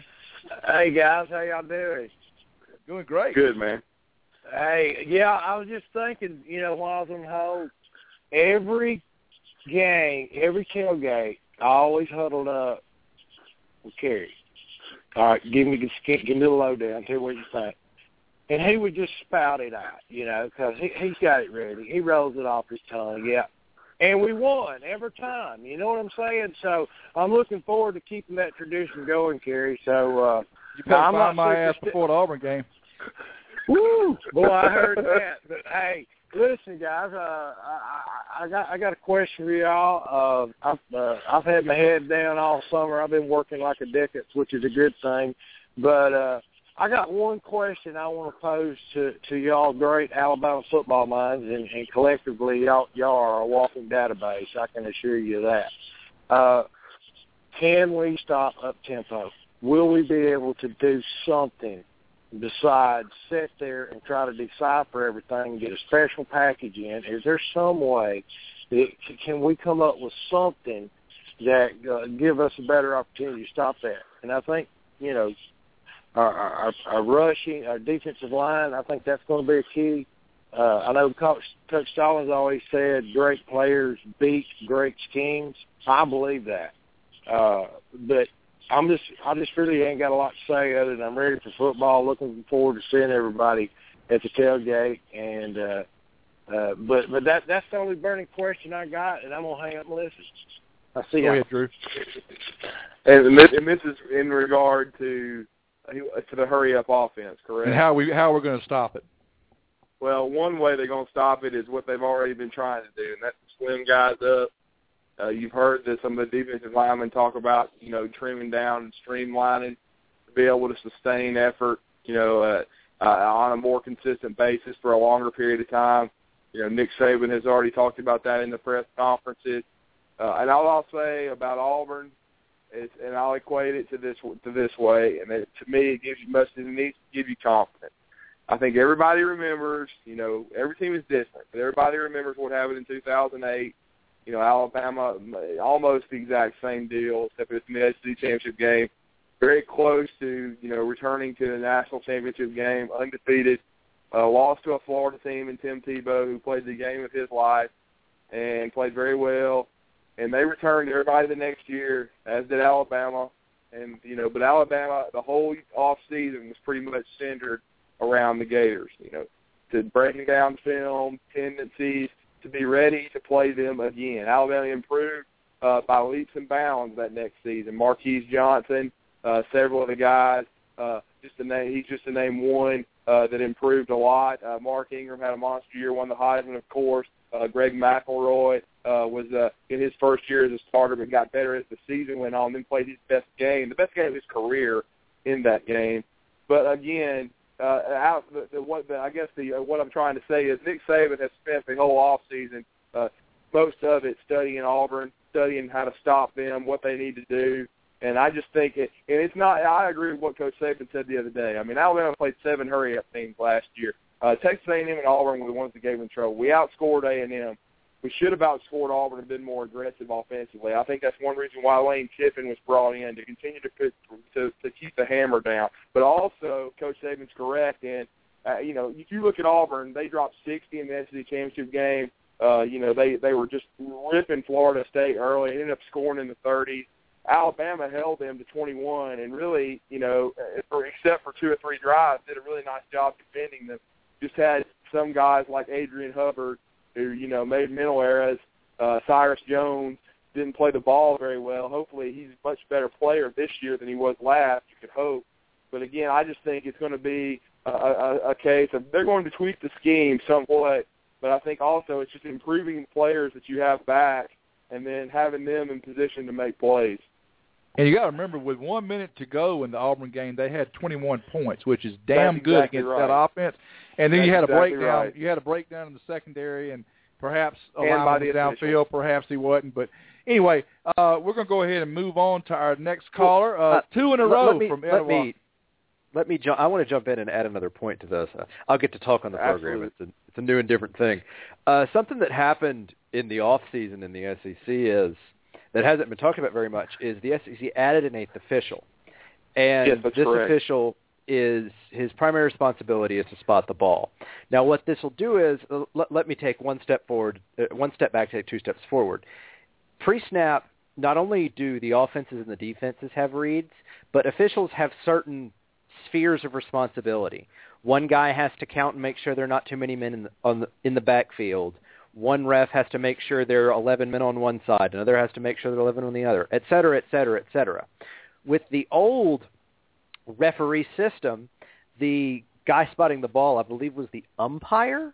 And what he had to do is, in a hurry-up system, he had to haul ass to where he was supposed to go, spot the ball, run to his position, and potentially only be getting into his position to perform his checks as the opposing team as the offense was snapping the ball. Obviously, when you ask a guy to do a checklist in a couple of seconds when he's had 5 or 6 at minimum for most of his refereeing career, he's going to make mistakes. That's changed this year. The guy that spots the ball, that is his only responsibility. His job is to find the ball, set the ball, and make sure, and just that's all he does. That leaves the umpire free to do his pre-snap checks, which will cut down on some of these wacky formations that, in my mind, a lot of hurry-up teams are getting away with because it's impossible to check with the number of eyes that were on the field. I think that's something that will have a surprisingly deleterious effect on the hurry-up no huddle, because a lot of it, as Drew and Cary, you've both said on this program and has been heard all over, a lot of it is a smoke and mirrors type thing that uses motion to confuse offenses. And if you're not set for a second, that is a penalty. If you have too many men in the backfield because you have a bunch of guys moving, that is a penalty.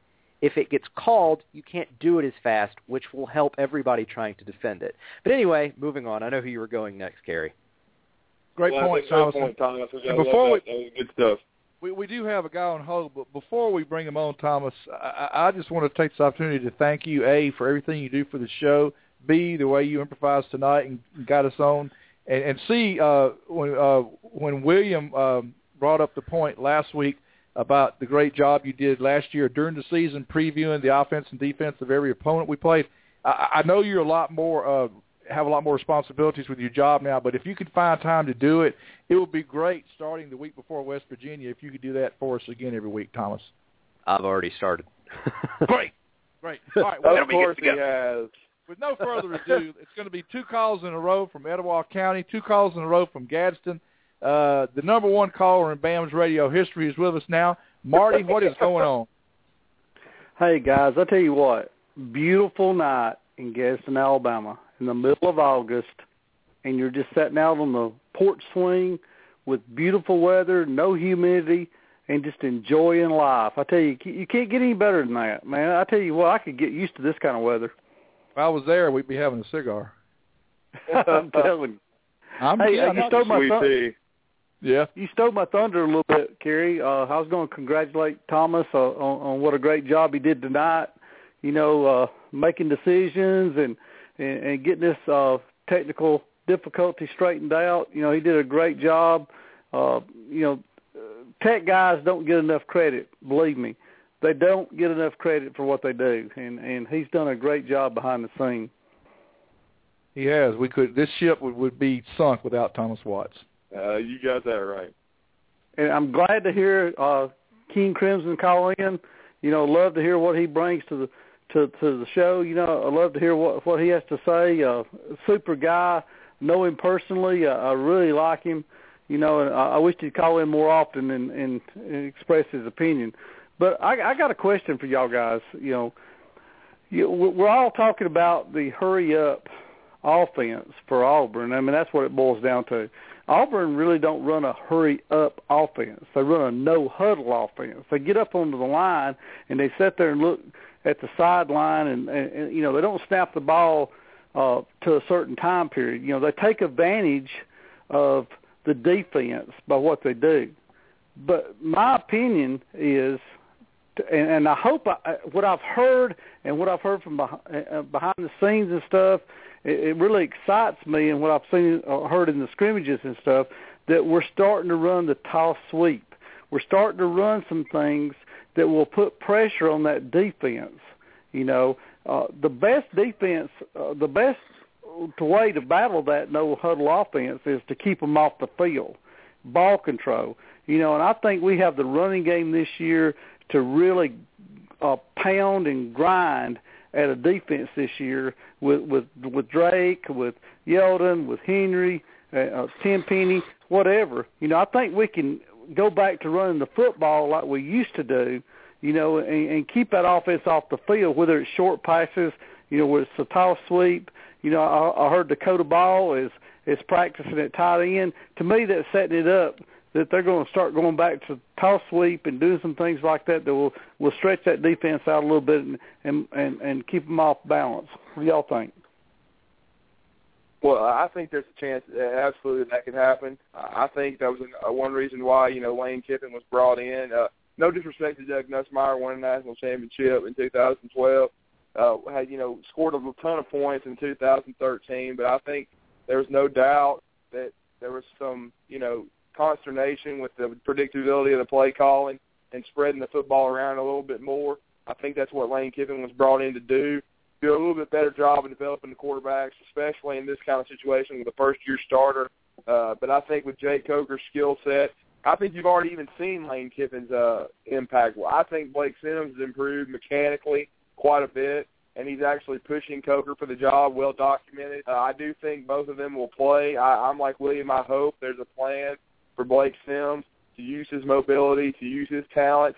But I think Jake Coker is the key to winning a championship. and his maturity and maturation and his progress as a quarterback. I do think that, no doubt, Marty, that I think that skill position talent is just absolutely unbelievable. The top 6 receivers. And I think Dakota Ball, there's one thing you just mentioned, and I'm glad you mentioned Dakota Ball, and I'm excited about that. I think he'll be in the top 4 tight ends once he gets his assignments down. Flournoy Smith and OJ will be the top 2 H's. The top 2 Y's, in my opinion, inline blocking tight ends will be Brian Vogler and Dakota Ball, because I think they missed Mike Williams so much last year as far as the perimeter running game and sealing the edge, and I think Dakota Ball can be a big key to that, because as Brian Vogler said earlier in fall camp, I already can't stand going up against Dakota Ball because his motor never stops, and he's just a nasty guy. And I'll reiterate another story that I heard today from a good friend of this show, Rodney Orr, a Tighter Insider. He said he talked to his coach at Pepperell, Georgia, when Alabama signed Dakota Ball during his senior season in high school. He played his senior year and had a game on Friday night. The coach came into his office at 7 a.m. at the high school on Saturday and looked out on the track, and he went out there, and it was Dakota Ball and his mother, and Dakota Ball's mother was timing a run that Dakota was making, and the coach said, "Dakota, what are y'all doing here? It's Saturday morning." He said, "Coach, I just didn't really feel like I gave enough effort last night. I'm trying to get better." That's awesome. That is awesome. That's unreal. I tell you what, I've never, of course, every year there's always excitement and there's always a little mystery of what's going on, but I don't never remember as much mystery in the start of the season that there are this year, as far as the quarterback battle, the offensive line, the corners, the inside linebackers. This year to me is just an exciting time to see what Alabama's going to put on the football field, because they could actually put one of the best defenses on the football field that's ever been at Alabama, or it could kind of flop a little bit, but I'm hoping that's not true. But it's an exciting time. Can you ever remember a year that there's just been so much mystery out there? And I'm not saying in a bad way. I'm saying in a good way, because there's so much talent on this team. You could just put together, so many scenarios where this team could be just awesome. So the mystery out there is just phenomenal compared to years past. Maybe not on the number of positions that are open, but quarterback-wise, you only have to go back to 2011, because a lot of us thought Phillip Sims was going to be the starter, and the two guys played pretty much equally the first 3 games. I'm not sure if that's how it's going to shake out this year or not. I don't know yet. But regarding the amount of talent they have, Marty, the guys from ESPN, Butch Davis, Reese Davis, Jerkwad, Danny Cannell, all of them were there in Tuscaloosa today, Joe Tessitore, and they've been traveling on a bus all over the country looking at different ball teams, and the look that they had on their faces and some of the things they were mumbling after seeing the talent Alabama had out on the field today, this morning in full pads, not even counting the injured guys, they were mumbling things like, "Are you freaking kidding me? This team is unreal, what Saban has put together." And, yes, there's not a proven quarterback just yet, but there's 2 guys that I think they can win with no matter how they use them. And I think really, like Drew said earlier, I'm going to agree with Drew. The first big test to me is the Florida game, because they're going to put out a good defense. And if he's healthy, Hargreaves is one of the best corners in the country, be a great challenge for Amari. But Alabama has so many more weapons this year, Marty. I don't really remember a year when they have this many weapons at receiver and this many weapons at running back and even OJ at tight end. Not to mention they're always going to be solid on defense as long as Saban or Smart are there. And Drew made a great point. They've had a year now to game plan to stop teams like A&M and Auburn. And they did a great job last year stopping Ole Miss, by the way, with a hurry-up, no huddle. But anyway, there's mystery. There's mystery, Marty, but it's a good kind of mystery. And it's a good kind of enthusiasm. And everybody is extremely fired up about West Virginia. But Drew and me are fired up about getting to see the scrimmage this Saturday, and we'll report what we feel we can on that next Wednesday. Well, guys, I tell you what, I appreciate y'all letting me call in, and I want to give a big shout-out for Al Gore for global warming, because I sure am enjoying this night. Y'all guys have a good night. Also, thank you, Marty. Also, shout out for him for inventing the internet. Al's been good to us. Thank you, Marty. Always good to hear from Marty from Gadsden. We are going to go into overtime here because we kind of shorted y'all through no fault of our own the first half hour of the show. So we'll just continue to talk and take calls. And if we end up running out of stuff to talk about before 10:30, we'll call it whenever that happens. But for now, we've had 5 different callers tonight, which I'm guessing probably ties a record. I'm not sure if we keep up with that kind of thing. But great to have had 5 different guys call in the last 90 minutes. But you can reach us, too, at 714-510-3707. Again, that number to call into BAMS Radio is 714-510-3707. It is now straight up the top of the hour here in BAMS Radio Land on Blog Talk Radio. And once again, I'm Cary Clark with BamaMag.com, Scott.com, joined by Drew DeArmond of AlabamaIntel.com. We've already had a good night of guests with William and Raekwon, and we've had, like I said, 5 callers, 3 of which were brand new callers, so that was cool. And it's been a good show, but there's still so much else to talk about. So, Drew, you and I, again, are fortunate enough to be able to see this week's scrimmage, closed scrimmage at Bryant-Denny. What exactly will you be looking for Saturday? Well, obviously the quarterback situation. I want to see, amongst Sims and Coker, who takes control, who moves the football team, who protects the football. I want to see Adam Griffith myself because the last time I saw him, I wanted to throw up. So, I've heard, all the things that have happened thus far, very encouraged by that. Want to see J.K. Scott, see his leg, because Cody Mandel is one of the better punters, or the best punter of the Saban era. He's in the training camp with the Dallas Cowboys. So you want to see, or was my fault. I saw him last week, so he must have been cut from that point forward, my mistake. But, he was in the NFL, and he had a very good career at Alabama, a very good senior year, averaged 47 yards a punt. Want to see J.K. Scott. So, and I really want to see, how Lane Kiffin, spreads the football around. I know they won't show a lot, but you want to see Kenyon Drake continue to see if he's going to perform the way he is. It was obvious the ESPN guys were wowed by, and you and I have already seen it, Cary. But and they should have seen it in spurts last year, but you could tell Danny Cannell, the moron, was talking about today, wow, his feet are just different. He hits the hole so quick. It's just a different, skill set and a different look. And he's right. And it's something Florida State doesn't have. We wish we could play the Noles and shut them up, but that's another story for another day. But again, I'm anxious to see that. I'm anxious to see Derrick Henry get a few more touches. I know what T.J. Yeldon can do, and then I want to see the continued maturation. See if they involve. I know that I was told they threw the tight end quite a bit. I'd like to see O.J. Howard touch the ball a little bit, and like to see, some of the receivers. What Amari Cooper can do. Like to see Robert Foster continue to make plays. Had a 40-yard catch last week, and you'd like to see Chris Black and Ardarius Stewart and see how far they've come. And I, myself, am curious to see how big number 50 looks at right guard, Alphonse Big Shane Taylor. He's really become one of the stories of this camp, Drew. I think he's the story on the offensive side of the ball, Cary, besides the quarterback. I think Shank has done a great job. Injury has had something to do with that, but I think he's also bided his time, reshaped his body, become assignment sound, knows he has a chance to, do something. You have to take advantage of opportunities. But he's just, and people forget, Cary, he's just a redshirt sophomore. He's a huge guy.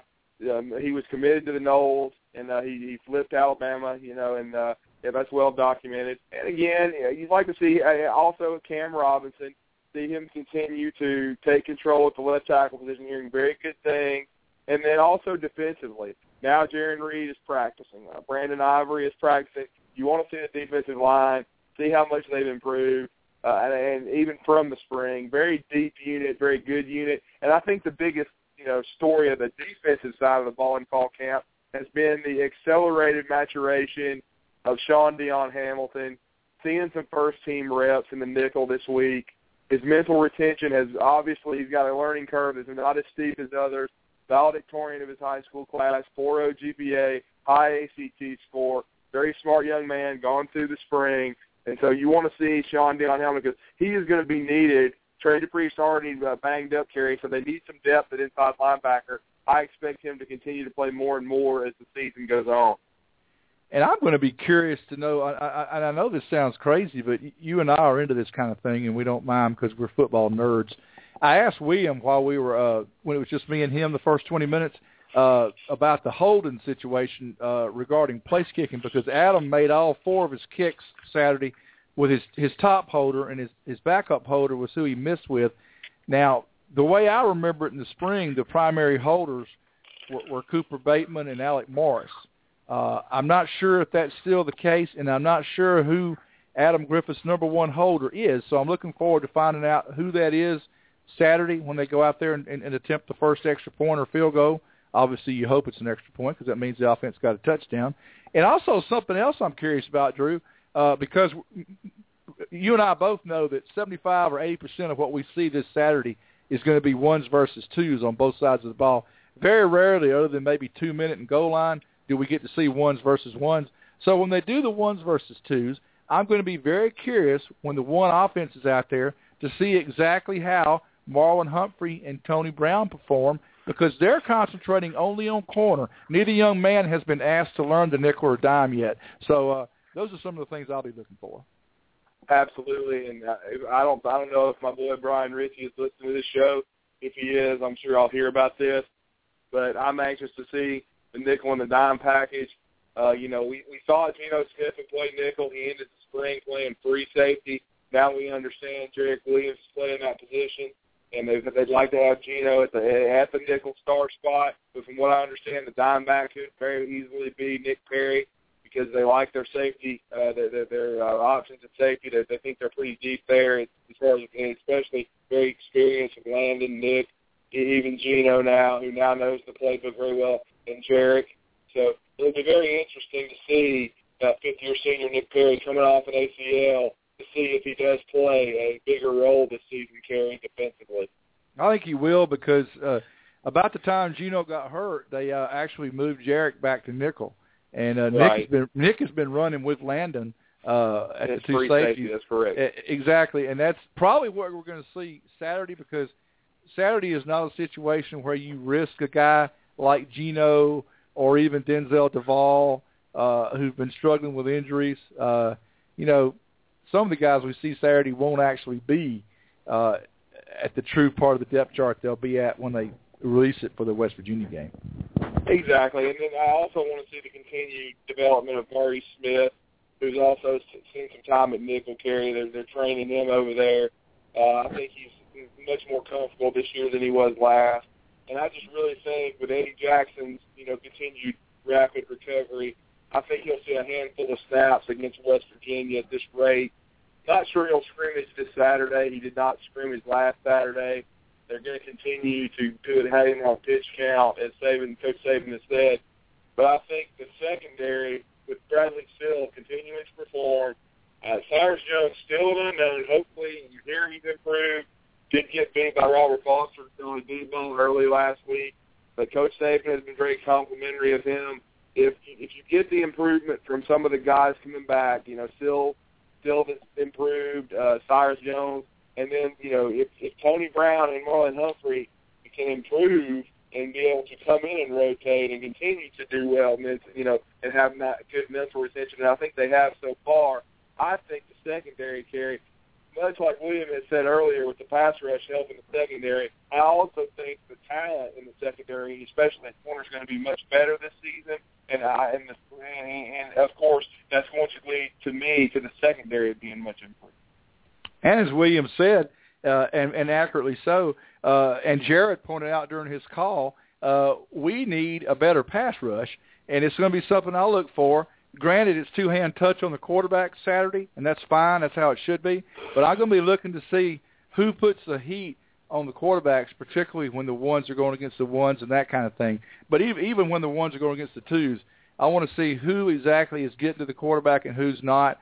And I do feel like that at least on the way home Saturday, weather permitting, I do feel like that this week we probably will get quarterback statistics from Media Relations over the email. And that's great and fine, but we won't have to wait because we'll be able to watch in person and we'll have a good idea of what the quarterback situation is Saturday just by who goes out there first with the ones. And you made a great point about Coker making a move this morning. Well, this morning he was with the twos, meaning he probably went against the ones a lot. Tonight, they alternated it back, and they let Jake, as he's been known, go with the ones, and Blake with the twos tonight.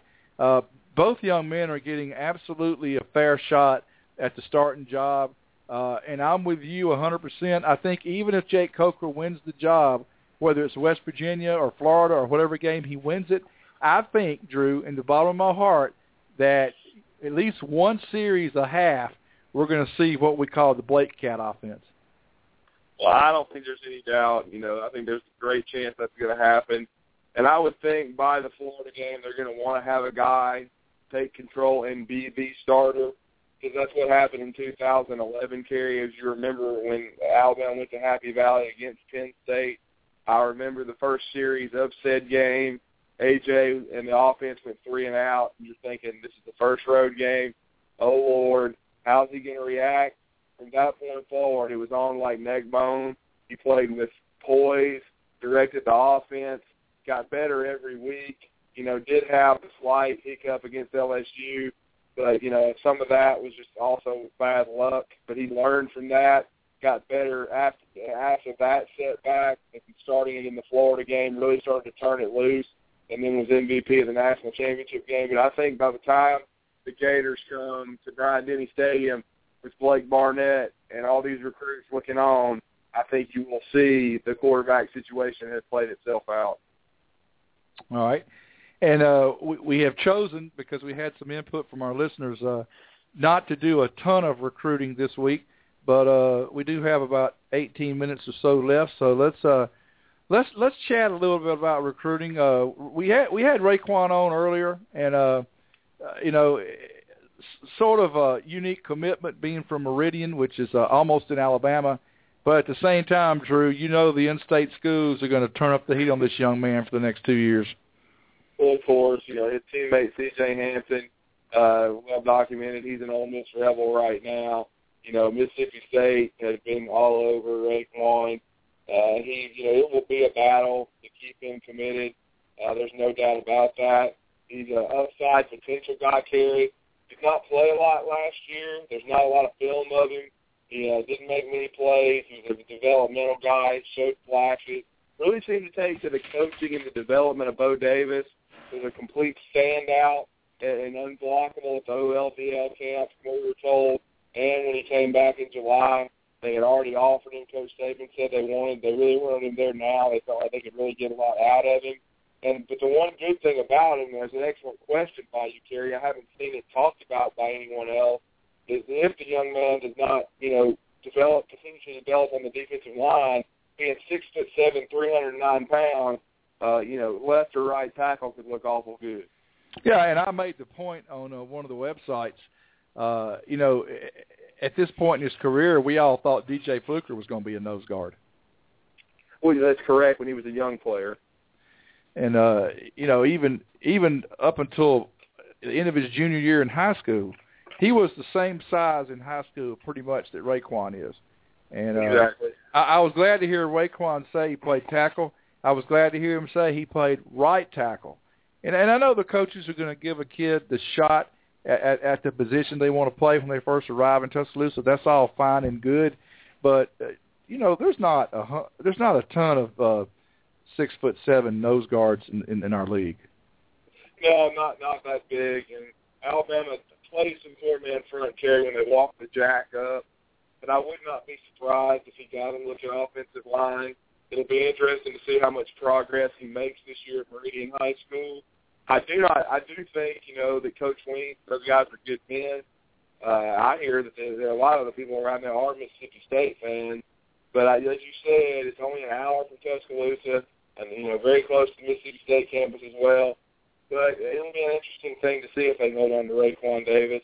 And I know your guy Jerry from Hoover called in, and from what we reported last weekend in Alabama Intel, we would not be surprised in the near future if a young man from Hoover flipped to the Alabama Crimson Tide, and I think you know the story that I'm talking about. You're talking about Darrell Williams, a linebacker at Hoover, who about 6'2", 225, who grew up as an Alabama fan but committed somewhat strangely to Auburn a couple months back.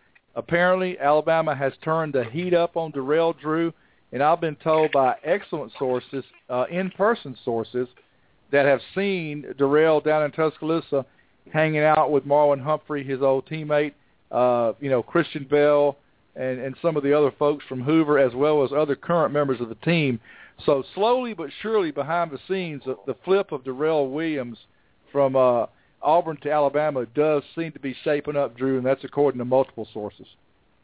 Absolutely, and he's a versatile guy. Cary, Alabama they did not get Adonis Thomas. He chose the Florida Gators from, Central Gwinnett High School in Lawrenceville, Georgia.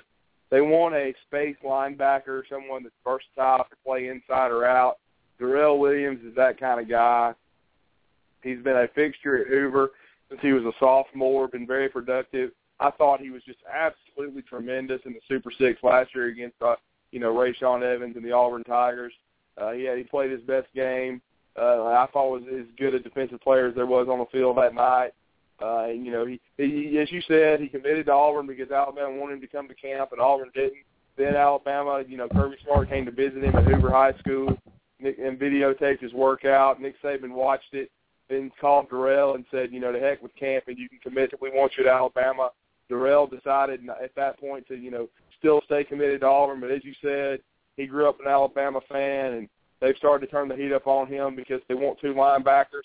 For our listeners, the other linebacker to watch, and John Garcia, who does such a great job at Scout.com, has told us about this situation, and I've also heard good things about this situation. But August the 22nd, in a couple of weeks, is the announcement date for Joshua McMillan of Memphis Whitehaven High School. He has got a top three of Alabama, the Ole Miss Rebels, and the Michigan Wolverines. They have a Michigan guy on their coaching staff at Whitehaven, also a Whitehaven guy at Ole Miss. But I think when push comes to shove, should they give Joshua the green light, and as of this time, I believe they will, because the Leo Lewis situation is very, very murky, is the best way for me to put it in that way. But I think Joshua McMillan could end up being the other linebacker in the class for Alabama and could ultimately grow into a defensive end down the line. Drew, you mentioned his name earlier just briefly, but why don't you expound a little bit for our listeners who are not aware of the many honors and accolades that have come in for former BAMS radio guest Blake Barnett since he committed to Alabama? Oh, absolutely. He's been named a 5-star by Scout.com, now a 5-star for 24/7. He's a consensus top 20 national prospect. And for all our listeners, and I know a lot of them are desperate for football and want to eat, sleep, and breathe Alabama football. Just know that on Sunday night on ESPNU, check your local listing, but they will have a feature on the Elite 11, a behind-the-scenes look at that process and what it was like. Blake Barnett will be front and center there because that's when his career basically took off. He committed to Alabama and then goes to Oregon and puts on a show, Cary, and wins the Elite 11, the most prestigious quarterback camp there is. And that's separate from what he did on the 7-on-7 field. He led his team with Calvin Ridley to the championship and beat Ricky Town for the third time in the 7-on-7 tournament, and just really, showed the country. I think that he could easily be, by the time the process is over, the number one quarterback in the cycle for the 2015 class. And that's huge for Alabama because everybody knows the consternation that was there when Ricky Town decommitted from the Tide. But that just goes to show you sometimes when you think the worst thing is happening, it could be the best thing. And I think all parties are very happy right now with how that turned out. Exactly. And he's going to have somebody to protect his blind side eventually. How are things shaping out at the effort to get a final offensive tackle in this class? Absolutely. There's really two prime targets, Cary. Isaiah Prince in the Baltimore, Maryland area He visited Alabama recently, made a southeastern swing. He's got Alabama in his top 5.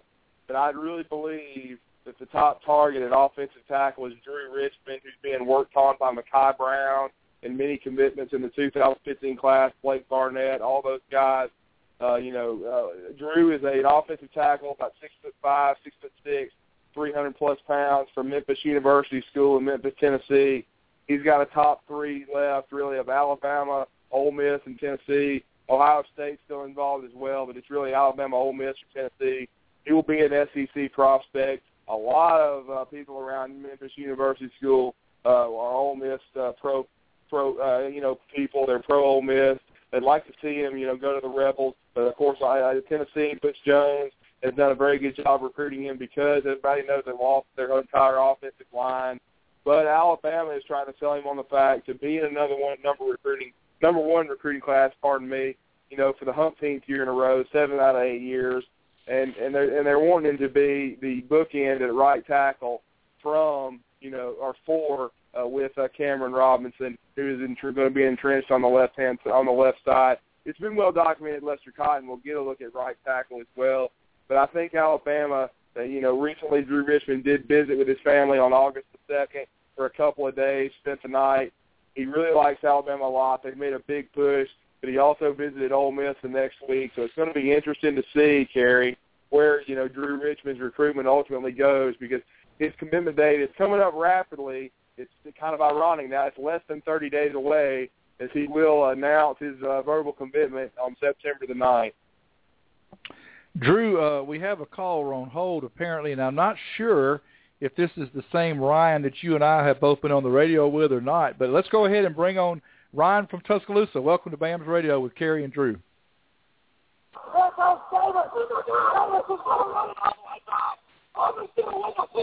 War fucking Eagle. Fuck the Tide.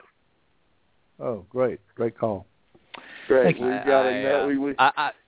I very quickly shut that down. I was afraid of that, but the guy doesn't understand that I've got his phone number, and I'm going to send it to a few places to get it spammed. But, you didn't hear that from me. Oh.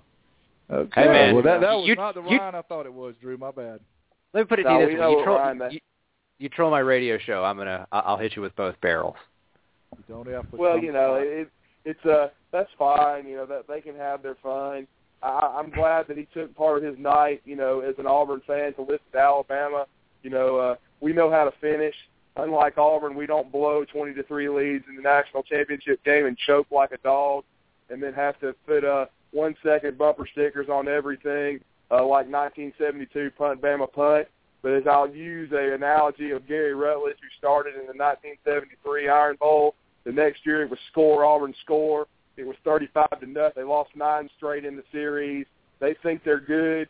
We'll see. I believe Alabama has more talent than Auburn. I believe Alabama's reloading. I believe they're coming to Tuscaloosa. And just to be blunt, because I can do this on this radio show, hopefully they're coming for an ass whipping. And I'll just say that for Mr. War Eagle.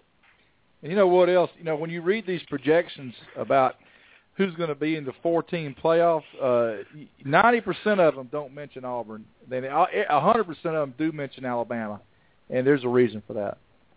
Yeah, because we finished. We have the crystal footballs to show for it. We don't have to pay $250,000 for a quarterback to get us over the top. So there you go. Anyway, not really the note we want to end on. So let's get back to the recruiting. We do have 6 more minutes of our allotted time. So, Drew, I've not really seen a ton of movement at the tight end position in this recruiting class, although I am starting to hear a little bit more about Malik Jefferson's teammate. I believe his name is DeAndre McNeil.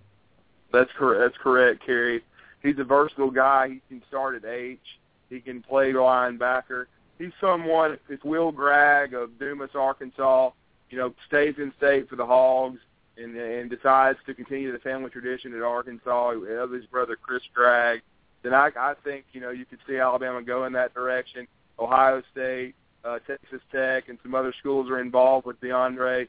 I think he camped very well at Alabama. He's someone that they're going to stay in contact with. Also, we've talked about it. Current commitment Anthony Jennings can end up getting a look there. So we'll see. You know, that the tight end situation is one to watch. I mean, they could end up finding another prospect. Remember, they found Ty Flournoy Smith late, as far as out of junior college. And then if Dakota Ball develops as a blocker, to be honest with you, Cary, it's not as big a need.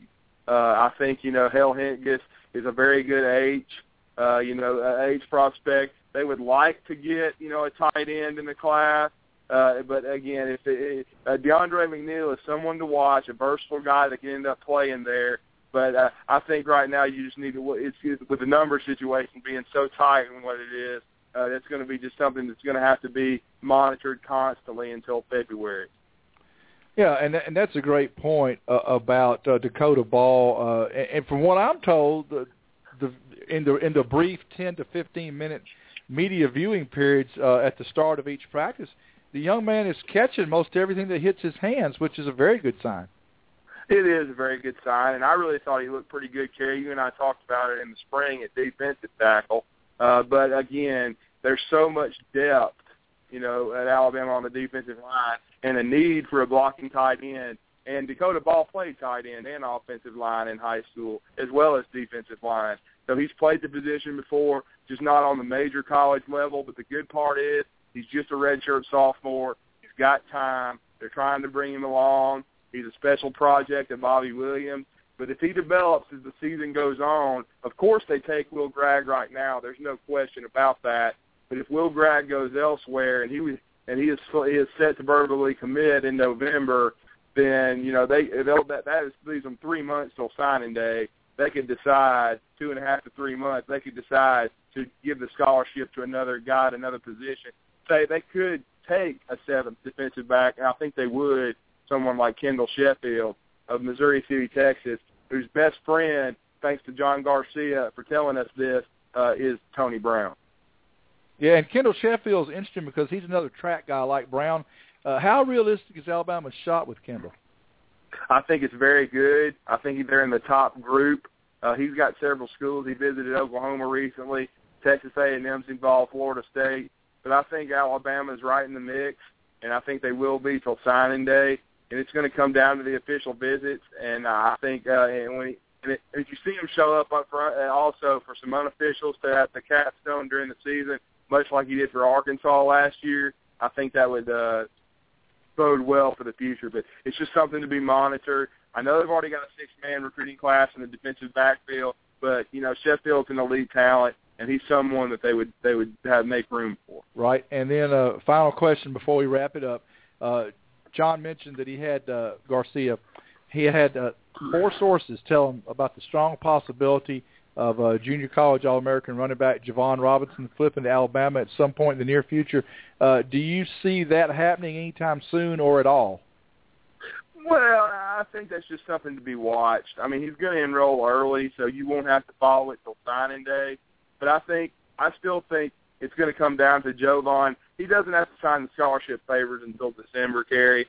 So it's going to come down to he'll monitor Alabama's situation, what kind of year T.J. Yeldon's having. You looked at the scrimmage Kenyon Drake had. If Kenyon Drake, you know, has a monster year this year, Cary, I don't think there's any doubt he could try to go to the NFL. You know, T.J. Yeldon, same thing. Burton Burns is telling the young man they think both of them will leave if they have the years they think they're capable of having. So that was to that. And then you've got the all-T10 pinning situation and Tyron Jones, both talented young men, but both have had well-documented issues off the field. And so if those two guys cannot, you know, stay out of the doghouse, then you've got Derrick Henry. And really, as Rodney Orr has said many a time, when you wouldn't really have another proven back, except for you have a wild card that could be coming in for spring practice in January. As we reported first on Alabama Intel, Bo Scarborough, who is returning to Tuscaloosa County High School to take 2 classes. The university has appealed. He is in good shape. He has an 18 on the ACT. If he passes these 2 classes, he should be eligible to come to Alabama in January. And his clock would not have started yet, Cary, and I think that would be good for Bo Scarborough. So you'd have Bo, and then you could bring in a guy like Javon Robinson. Say you lose Kenyon Drake and T.J. Yeldon, you could be bringing in 2 elite talents in Bo Scarborough and Javon Robinson. No guarantee with Javon. but it's something that Alabama coaches, with Burton Burns taking over his recruitment, they will continue to monitor and recruit Jovan throughout the process. Right, and to our lovely friends from the Plains, if you think Jovan and Darrell are definitely locked up for you, well, you just need to think again, because it could go either way on both those guys, and it could very well go the other way, and we'll be laughing and you won't. Well, it is 10:30, and we have managed to give you a 2-hour show tonight, not without some, some difficulties at the start, but we worked through it, and we have gone from 8:30 to 10:30 now, so we're going to go ahead and wrap it up. So for Thomas Watts of Touchdown Alabama Magazine, for Drew DeArmond of AlabamaIntel.com, and for myself, Cary Clark with BamaMag.com, thank you again for listening to another edition of BAMS Radio on Blog Talk Radio. Roll Tide, everybody. Roll Tide.